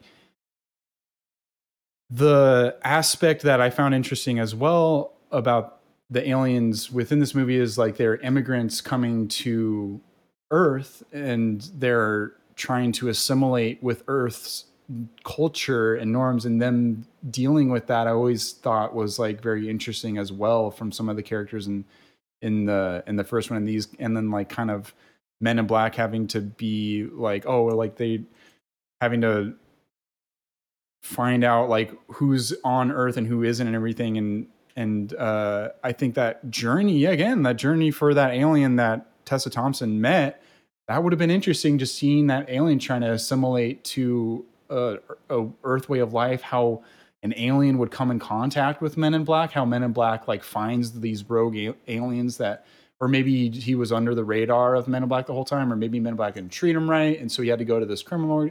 Yeah, dude, that sounds like a very interesting. Yeah, that's what they're going to do with the next one. I don't know. That sounds like so interesting to hear that alien side of everything. Now that I'm thinking about it. Yeah, but that's my pitch. Or they're just a bug that takes over Vincent D'Onofrio. I mean, I can't get better than that. I'll do little reviews. These are all like, my sons just love the alien guns and other equipment. I loved having a female agent MIB. Hell yeah. That man, this movie is definitely right. Hell yeah. Okay. Yeah. I mean, Tessa Thompson in that role. I mean, it's hard. Sometimes it's hard hearing the, like, it comes across as kind of just cringy a little bit, where it's like, well, it should be women in black. I don't know. There's a better, I thought there'd be like a better way to do that. It was like men and women in black. I mean, they're right. It should be like there. I don't know. It'd be cool to have a little change or something, but I'm not sure how you express that in the actual movie. I guess Emma Thompson is a way. She's like, I've tried to have it changed. They won't do it or whatever. I guess that's kind of like how it would be. Yeah. Yeah, absolutely. Yeah. Love the character. And then what you do then, just like the natural thing that happens in our world is that, okay, so Men in Black doesn't get changed because of what it stands for. Then you just don't call it Men in Black. You just call it MIB, and then you just start never calling it Men in Black. Yeah, Agents in Black. I don't know, whatever. Maybe there is a change at the end of the movie. If you are going to bring that up, like there might be a way to, or it's just, okay, the thing is, like, if you do bring it up and then it doesn't change, it further proves your point that things are hard to fuck, and like you're just reinforcing that there is a fucking glass ceiling and that things are just like fucking hard to change, because that's essentially what Emma Thompson said, is like, there's a fucking, I'm in charge and I'm the fucking boss and I can't get it changed. Mm-hmm. Even I can't get it changed, and I'm at my fucking, like, the height of, I'm more in charge than Liam Neeson. I can't change that shit. So yeah, because ultimately changing the name means their name is not what they do. It's just who it is. Mm-hmm. It's describing an object and what they wear. Like carrot, and the word carrot doesn't have nearly as much value as the nutrition that the thing provides. It's like, yeah, you can try to change it, but if you're getting pushback from wanting things to, it's always been like this, and that's what I appreciate, and that type of person, then it kind of doesn't matter a whole lot. I don't know. I guess I haven't fully fleshed out my opinion on at what point do you just go, it's not worth the argument. Well, it's like, if you are going to bring it up, that's the thing. It's like, just don't bring it up. Because her bringing it up and then saying that nothing can be done, all that tells me is, like, within this world, that's what this organization represents as well. An organization that's willing to accept aliens and things of all different, wherever you're from, whatever planet you're from, whether there's probably planets where there's like fucking 300 different genders or whatever the fuck. And like, but you still have men in your name. It's like, you're the one that got me thinking about that. I wasn't even thinking about it before I came into this movie. It was just like, that's just what they're fucking called, whatever. But they got me thinking about it. So now I'm like, well, yeah, why is it still men? And then she just says, like, oh, I can't change it. I've tried. It's like, well, fuck. That's how, now you've told me what to think and how to feel about it, honestly, of like, oh, even Emma Thompson can't change this shit. So I don't know. Or it's just one of those things where it's trying to have a social commentary of just like, oh, these age-old traditions that have, this organization's been around for however the fuck long. That, yeah, I guess maybe in the long stretch of things, this thing's been around since, they found their first aliens, and at that time, women didn't have voting rights or some shit, and that's just like how it started, and they're still trying to work through it. It's just like, is that what we want to talk about with Men in Black or something? But it's, yeah, I don't know. It's just, this is where it gets my mind going. So it's just like, either bring it up and decide to change it, or don't bring it up at all. Because at the end of this movie, it's just kind of like, well, should be fucking aliens in black or something, or the aliens should be included as well. Get an alien in there to be an agent on the next one. Why not? Because that'd be like the ultimate like new recruit. Here's a longer one. Artemis from Rotten Tomatoes. I went with my wee wife. That's how he said it. I went with my wee wife. We liked the fact it had fresh blood. We liked it referred to the old school Men in Black regime. We liked Tessa Thompson's character's tenacity and the fact that she didn't persist till she got what she wanted. That is a great statement in this day and age and this year for women. I know this person might not speak English, but my wife has a sticker on her laptop to that effect. That is why is movie stuck with me.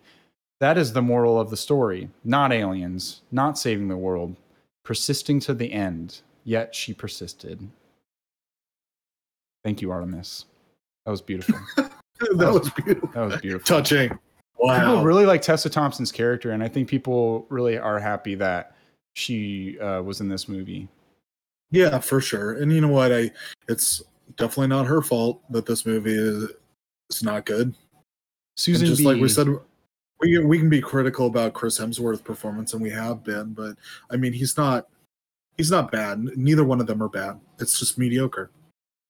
They're And doing. it's- I think and they're doing their best. My issues, are not with them, and my comments on her performance and everything. I think they were given a lack to do, and they had to make their own moves, and that's very difficult to make decisions when you're not sure what the final product will be. And I'm completely okay attributing it to that, because anything Tessa Thompson does, I am curious in seeing. I think she's great on the screen, and I like what I've seen from her in the past. So yeah. Susan B says, enjoyed the movie. 5 stars. All these are 5 stars. Enjoyed the movie. I like all the Men in Black movies, but now it should be Agents in Black or Men and Women in Black. I love any movie with Chris Hemsworth in it. Also Liam Neeson.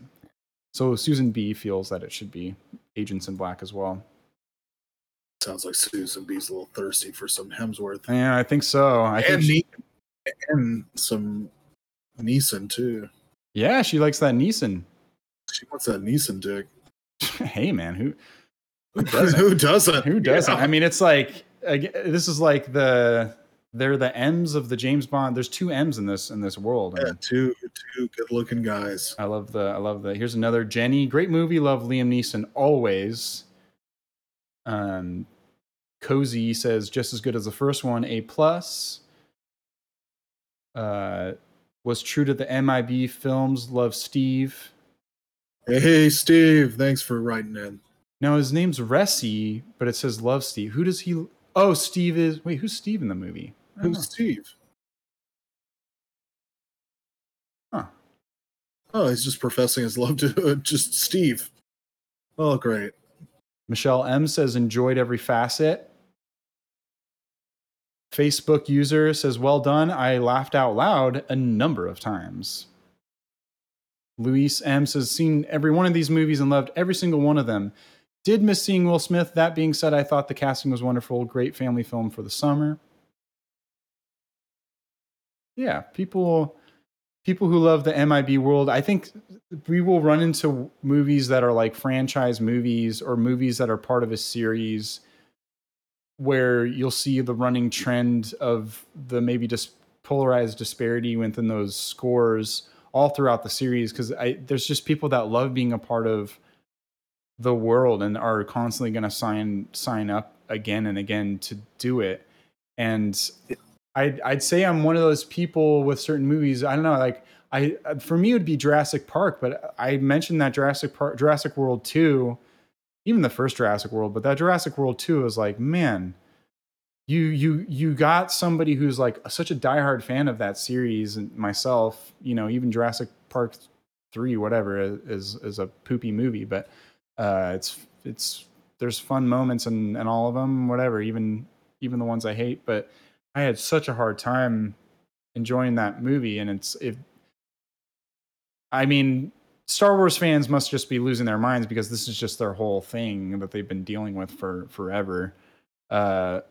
But there's going to be those diehard fans that are going to like whatever is put out, and there's going to be some people that get off the ship at certain ports and everything. And yeah, I think there's just movies that I got off at Men in Black 3.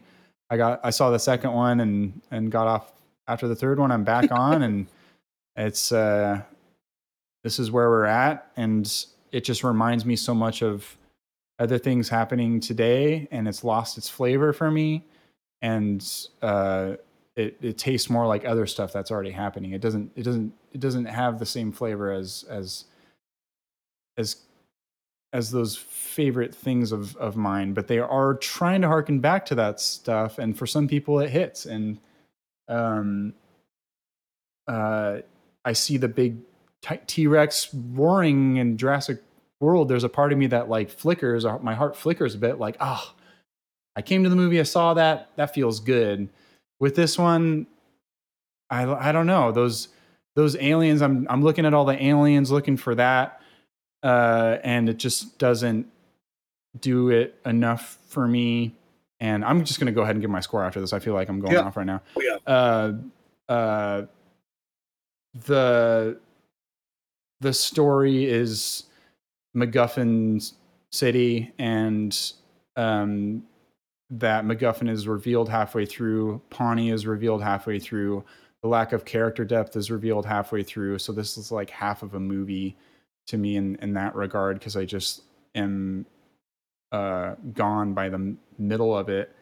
When I do try to like this movie and try to enjoy it, there's things that hold me back hugely. And I think I am somebody that did like this world. I was fascinated by this movie when it came out, and I was fascinated by Jurassic Park. Lost World came out at the same time. These are some of my early movie going experiences. And I remember when my family went to see the first one, I was so jealous, but we got it on VHS and I watched it constantly. And I watched the second one a number of times as well and didn't enjoy it as much, but it's just a natural progression to me from that second one, it seems like, with this one. And on top of that, they're trying to start something new while also progressing something, and it speaks to the mechanical nature of some of these movies and what they've turned into, and it bums me out, and it bums me out even more when the humor doesn't hit. And that's just like the greatest sin I think a movie can be, is just be like trying so hard to be funny and not being funny, and having terrible tonal shifts within a very paint by numbers movie. And the only things that set it apart just seem like half-assed. And that is just like something that really, really rubs me the wrong way, because it seems like they're trying to speak to me in a way that's like some guy fucking trying to elbow you in like the ribs with like some funny fucking joke that he's laughing at, and being like Champ from like The Office or something, being like, right, isn't that funny? Like, right, you get it. Like, you're a millennial, like you fucking get how Pawnee's like whole attitude is, or some shit, or how these kids from, I keep on bringing Jurassic World 2 up for some reason, but just like that's a good example. You fucking get it. You're a millennial. You get how these kids talk and everything, but then there's like, this double standard of just like, oh man, look at how fucking hot Chris Hemsworth is. Oh my God. And that just says to me that you don't know what the heart of this movie is, because there's these elements that you don't give the proper attention to. You have all the elements because it is a line of a movie that has all these things, and you have that checklist of all these elements that you want, but there's nothing holding it together in the way that makes me care about the active agents and members of the storyline. It seems like they're just caught up in what's already going on, and they're going through the motions as with everything else in this movie. Oh God, I haven't even thought of a number value yet, but shit, I will not be watching this movie again. I'm curious if I'll even go back to Men in Black 3. I'm curious if they're going to come out with more stuff like this. They're going to have more stuff like, are they going to keep doing Men in Blacks? I don't know. Fuck. Yeah. This movie. Shit. I'm trying to figure out what I'm giving credit for, because like we've dunked on it so hard. And I think the things that I would give it credit for would be the things that were already part of Men in Black before this movie decided to show its ugly face. Fuck. Shitty fucking movie. 2 out of 20%. Fucking 20%. There it is. I'll keep mine brief. It's a bummer. It's a bummer of a movie, man. Yeah, it really is. But yeah, I'm going to keep it brief because there's... Thank you. I'm long-winded. It sounds like a carpet cleaner car is... Oh, I don't hear it. I think you're okay. Oh, really? Oh, wow. That's exciting. Yeah, because it's very loud over here. No, you're good. So I don't hear it. I think I'm in agreement with the majority of the things that you said, and it really, all of it is just a summation to this movie has done doesn't have a soul, doesn't have a heart. It is dead on arrival because it was a mathematical equation that's somebody put together to say that all of these pieces will be successful. And I don't want to encourage that filmmaking. That's not what I stand for. I love movies too much to stand for bullshit like that, where you don't have a unique perspective on it. Oh, well, this guy wrote this, so it's going to be X. That's going to give me X return. This person made this much money in this role, going to give me X return. Yeah, dude. Fucking can't stand that, and I won't support it. You hit the nail on the head. I'm going to give this movie a 12%. I'm never going to watch it again. Hell no. Hell no. I will avoid this movie. I will avoid it. Absolutely. Yeah, so I turned it off on the plane again. I don't know what I watched instead. I enjoyed. I think the movie I watched before was Spider-Man: No Way Home, which is like a whatever. I don't know. It's fine. I'm not the biggest like superhero guy either. But that movie was like a bunch of traveling as well as a lot of like, which was great to watch on a plane when you're traveling. And this movie was a lot of traveling, globetrotting as well, international.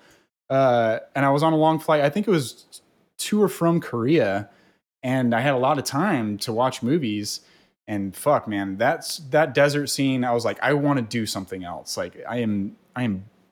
You're bored on a plane as it is. You want to find a movie. You could watch anything on a movie, and it's been argued that you enjoy things more on a plane, even if it was a bad thing, like Spider-Man: No Way Home. I don't even want to watch that movie again because it'll remove my enjoyment that I had on the plane because I know I won't enjoy it as much.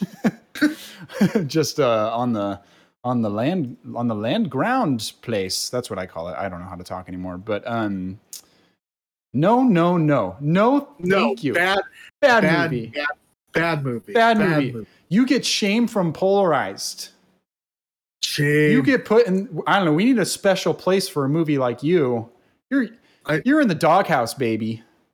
So I just found this right at the end, and I think you'll get a kick out of it. Amy Nicholson gave this movie a tomato and said, "This is just a good quality second base summer blockbuster. Very big, bold, and funny." Don't start this Amy Nicholson beef again, man. I tried already. Now you're just trying to antagonize me. I wanted to antagonize you. Oh, you fucking would. Oh my god.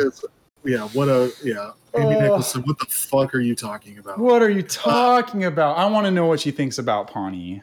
She's a fucking okay. Like I gotta calm down. It's the contrarian shit, dude. I don't know. It's hard because it's like and we had this whole discussion at the very early on in this podcast. But we did about how she's like.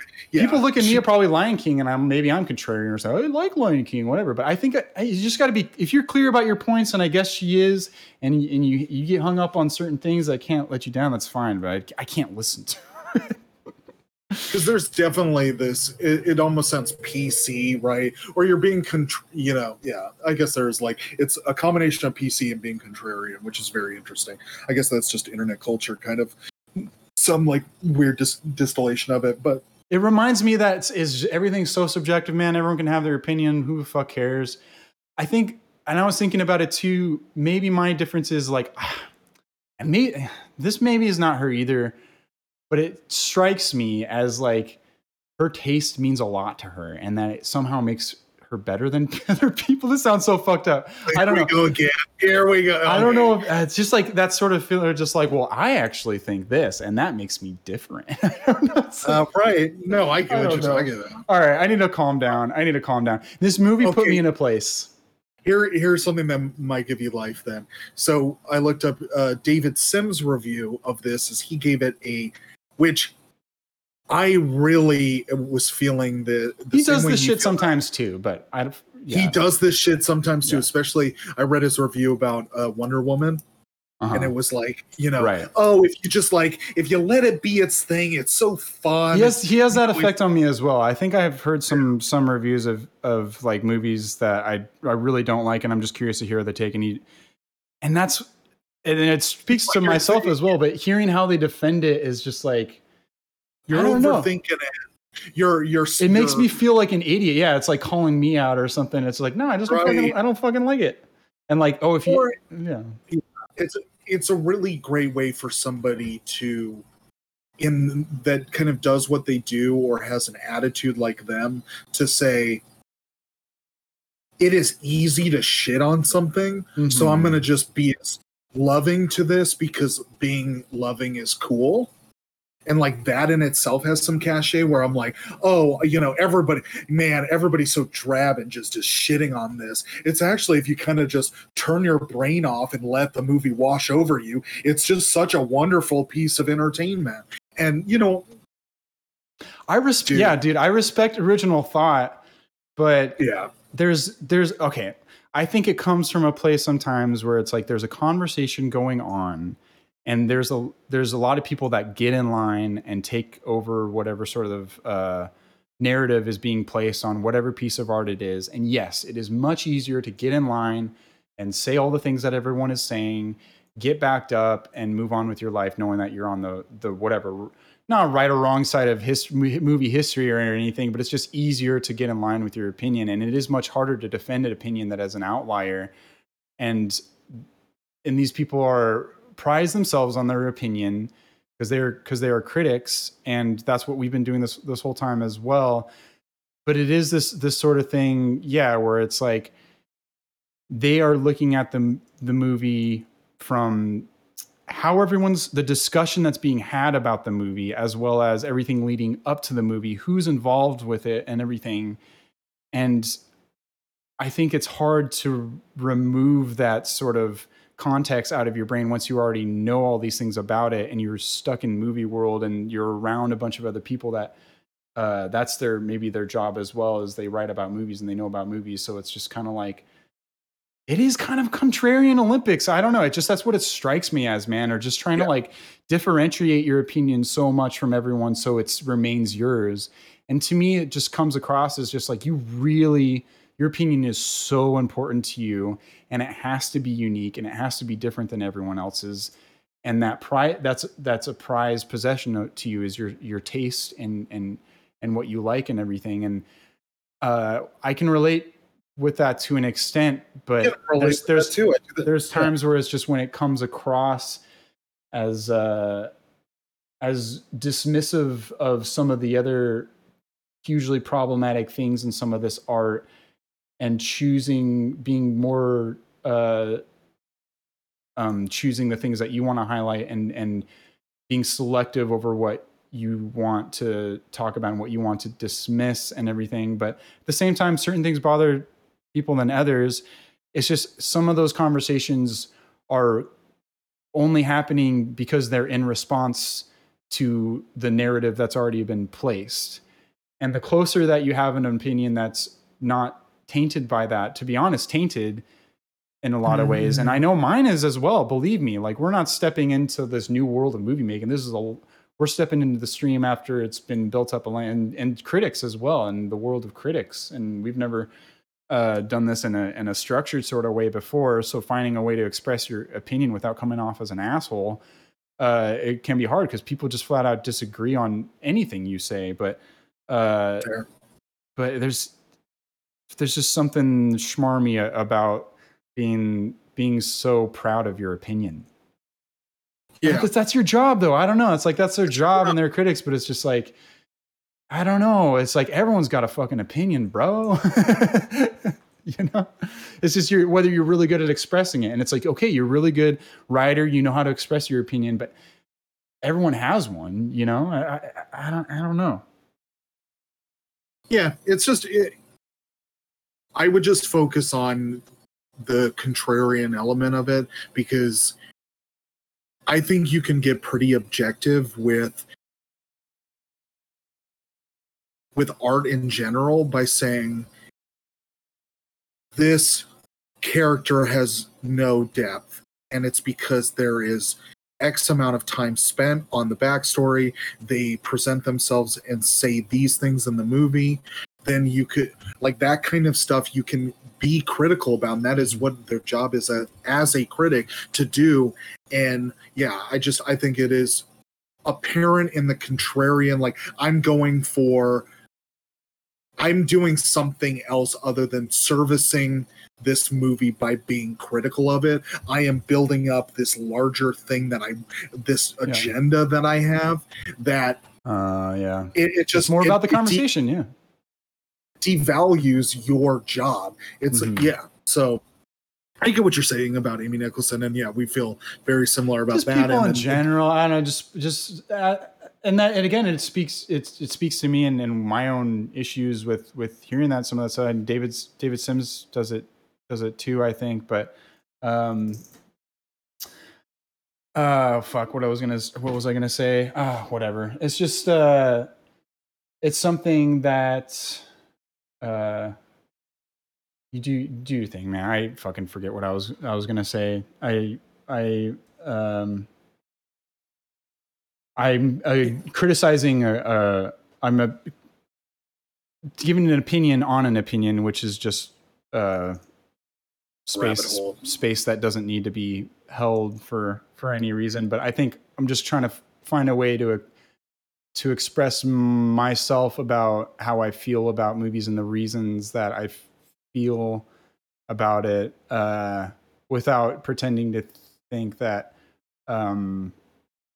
there's a rhyme or reason to it. Oh, I remember what I was going to say. Sorry, but just I was going to say what helps, and not everyone is like this, but a more consistency of what you like and don't like. I don't know. And sometimes when someone really likes one thing and they don't like another, it's like, if you continually hear that voice about what they feel about something, and I was doing that for a while with, I guess Amy Nicholson or even David Sims, and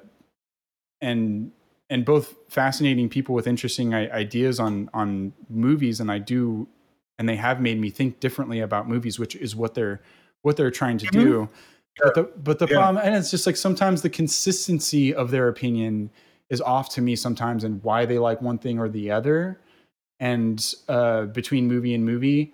And sometimes it is a lot more about the conversation. Sometimes it little is the reasoning is a little bit more objective. It's just like, how can you like a movie that's like this, and representing all these things in society and all this stuff, and then on the same turn it'll be like, well, I just like it because I like it. Isn't that enough?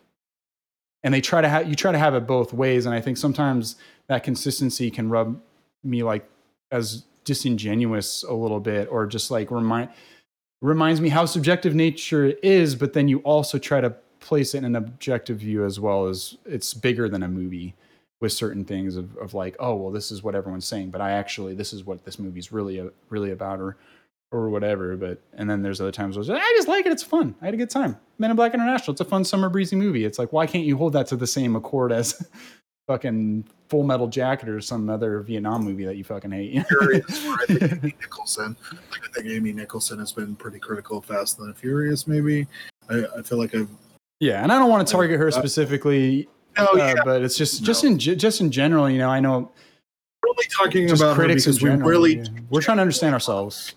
Yeah, we're trying to understand ourselves, but we should say also too, Amy Nicholson is on a podcast that I genuinely enjoy. Yeah. Aside from the things that we said, and I don't need to completely rehash it so close to each other, but and then David Sims too is on a podcast that we both really enjoy, and they do bring that side of it, like, oh yeah, movies are fun, even if it's not an objectively good movie or whatever, going to on an adventure can be fun. Mm-hmm. Or you could at least come to what the enjoyment that a movie can bring by just being a movie. Mm-hmm. But it's interesting, man. Art's interesting, and this is a medium that we enjoy a lot. And we come from a place of watching and viewing, and we don't make this shit, so that's its own place as well, obviously. But we enjoy hearing people talk about it, and we enjoy watching it. And this is our own step into that world. But those people also remind me that it's okay to have a different opinion. And again, they make me think about movies differently. And sometimes that's frustrating, and sometimes that's challenging to my previous notions of things, and where to focus when you're watching a movie. I appreciate that, and they start conversations about things within the movie that I wouldn't think of, and that's what we're trying to do here as well. So in a ways, both those people are heroes of ours and people that we could learn a lot from. But also in the natural order of criticizing, we're gonna do that too. We're little stinkers. So yeah, is there? Moving on? This is where we don't have a proper way of coming up with our next movie yet. We kind of just are swinging it day of, which is kind of a fun process to go with us on. Yeah. I mean, because what I don't know is your idea of it is kind of like finding something that's a different sort of flavor than the movie we just had. Is that kind of what you're thinking, or we just go straight to Men in Black 3? So far, I think what I've done is just chosen either, depending on how I feel about this movie, I want to be challenged by the next movie, but I want them to be connected in some way. Okay. So, I mean, we went from the last movie we watched was Saw, and that was such a small, tight movie. So then I looked at how can we have an adventure that was really broad? And that's how we got to Men in Black. So if anything, some of the connective tissue would be good to look at a movie that is a double-hander, but is small in scale. And so the double-hander being the connective tissue, but really trying to do more of a character piece, because I would like to see in this movie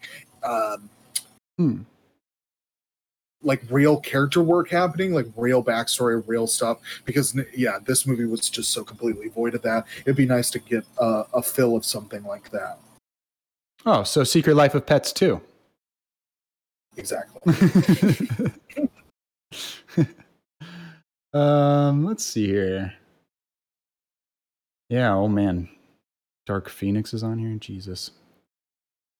That was another plane movie. That might have been the same trip. So like a buddy thing? It doesn't have to be a buddy thing necessarily. I was looking at About a Boy is on here. Is that the romantic movie? Yeah. With Hugh Grant? What is so polarizing about a Boy? That movie, I think, is what I remember is very, very good. That's on this list? No, it is. Oh yeah, audience did not like it. Critics fucking loved it. I'd be down for this. Oh no, this is the TV show. Wait, hold on. It's 93% critics, 55% audience. I like when it's really high in one direction. Like the last one, that was the bummer with Men in Black, because the people that even did like Men in Black, it was like 6 was the highest for that. Well, that was just the average, but 60 something was. So it's like even the likers weren't that many, and the average audience was still generally low. But this one is like very clear, certified fresh. I love when it's certified fresh. Let's do this if you're. Yeah, I'd super be down for a romantic. Is this a romantic comedy or just a dramedy? Drama, comedy, romance. Yeah. Have I seen this movie? I feel like I've seen at least some of it. Nicholas Holt's in Oh, baby Nicholas Hoult. Oh, he's little baby Nicholas Hoult. He's the boy. Toni Collette and Rachel Weisz. Oh, yes, please. Oh, I like both of them. Okay. What do people not like about this movie? I'm curious. Yeah, how do you have such a strong reaction? I mean, it's not like down in the dumps, but it is in the rotten side. Were they just over Hugh Grant at this point? There's no way. It's 2002. There's no way. This is a nice meaty section. People are over Hugh Grant by the time. Dude, do you see that The Notebook has a 53% by critics? That's crazy. That is fucking wild. And it's fresh by audience. Wow. Huh. What is the deal with romantic comedies? We're going to have to dig into that. 53% by critic. Wow. What do people not like about Notebook? That's just one that it's hard not to admire its unabashed sentimentality, but The Notebook is too clumsily manipulative to rise above its melodramatic cliches. Fuck. Manipulative. Damn. I mean, if that's manipulative, then Nicholas Sparks would like a word with you. Yeah, I mean, so I'm looking at it. I would say probably the real, like, starting to turn up the heat, if you will, for Hugh Grant would probably be Sense and Sensibility.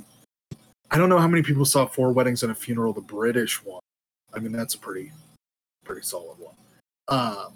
But probably Sense and Sensibility is when people start getting. And then I was going to say Hill, that when he crosses over into American the music and lyrics one with Drew Barrymore, I think that was kind of like. That's the end. That's the end, yeah. That is for sure the end, because that's where people really needed to chill out on him. What's the one with Julia Roberts? Is that Notting Hill? Yeah, I like that one. Yeah, absolutely. I think that is American fans probably one of the movies they first saw him in, potentially, is Notting Hill. Again, maybe Sense and Sensibility, but I think Notting Hill was a bigger hit than Sense and Sensibility. And then you get Bridget Jones' Diary, which is like home run. Everybody's like, okay, Hugh Grant. I mean, yeah, so you just have those successions. Interestingly enough, so goes Bridget Jones' Diary, then About a Boy is the next year. I haven't seen Bridget Jones. Well, cool. Little Hugh Grant action. Hugh Grant action. That'll be a fun little two-hander where you got a grown adult and a kid. Nicholas Hoult, man, I'm so excited to see his future. Like, if anyone out there, I'll just plug his performance in The Great. I haven't seen him in like much else besides, I don't know, whatever, X-Men, where he's fine in everything else I've seen. But like, if you see him in The Great, he is so good in that movie. Or series. Just check it out. It's hilarious, and he makes it. I was blown away by how funny he is. Anyways, we'll start wrapping up here. We do these streams. The days are kind of up in the air. Yeah, once a week, maybe Wednesday, maybe another day. Polarized Pod on Twitch. Twitter, Polarized the Pod, I believe. On Twitter, if you want to add us, bro, and let us know if you have any thoughts about this movie, about the movie coming up next week, which is About a Boy. And what's our Gmail? Our Gmail, if you have any questions, I was gonna throw that out there as well. If you want to get in touch with us with any questions, or maybe if we start getting shit, we'll start shouting people out right here in the pod and everything. And if you have questions and stuff, maybe we can talk about it right here. So send us anything that you're thinking on Gmail. Your gripes with me and my continued discussion of Amy Nicholson, and you can ask me what's my problem, and I ask myself that every day, so it's okay. I'll just get that from other people as well. So that's the actual overarching character development you're going to go through. What is my problem? Yeah. What the fuck is my problem? Coming to terms with your relationship. The relationship you have with yourself in regards to Amy Nicholson. Yeah. Well, okay. And then you brought up David Sims as well. And when I first started listening to Blank Check, I had a similar reaction where it was just kind of like, I don't like the trail that they're going down, that they're focusing on in this movie, or like what their gripe is with it, or even like their thing that they really liked about it. Because I'm not going to get into this again, but the discussion has so much about like, they're it's so defensive, and that's just a hard thing to like listen to someone have to defend it in a way that's like, I know what everyone's saying, I know, but this is actually what I feel. It's like, just have your opinion. Anyways, that's us. Disco Volante, that's right, baby. On my Twitch, Bloodfart on this guy's Twitch. Nympho Fanny Pack is another moniker of the B Stabs. Yep. And we had a great time again today. Again, better than we had with the movie. I really hope for a good time with About a Boy, and I'm glad you picked one that, I don't know, I feel like I'm gonna enjoy it. Spoiler Yeah, alert. I feel like I'm going to have a good time. Spoiler alert. But more than this. So anything else, Brandon? No, that's it. You it's polarizedthepod@gmail. Just as the Gmail, and Twitter, all of that. You said it. That's it for me. Thanks everybody again for listening. Don't forget to rate and review on iTunes. You can also check us out too on Stitcher and correct on Stitcher. Yeah, Stitcher as well. Stitcher and everywhere else. Thank you so much. All right, bye everyone. All right, one at a time. All right, everyone. All right, okay, you can get up from your seats. Okay, get up from your seats. All right, and exits on the left. Exits on the left. All right. Yes, you can. Yes, you. Okay.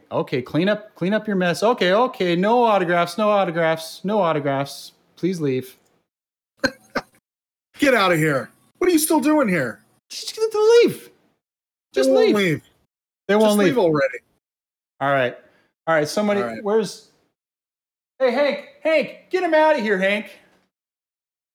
This is the part where the cleaners come in and that bit starts. Yeah.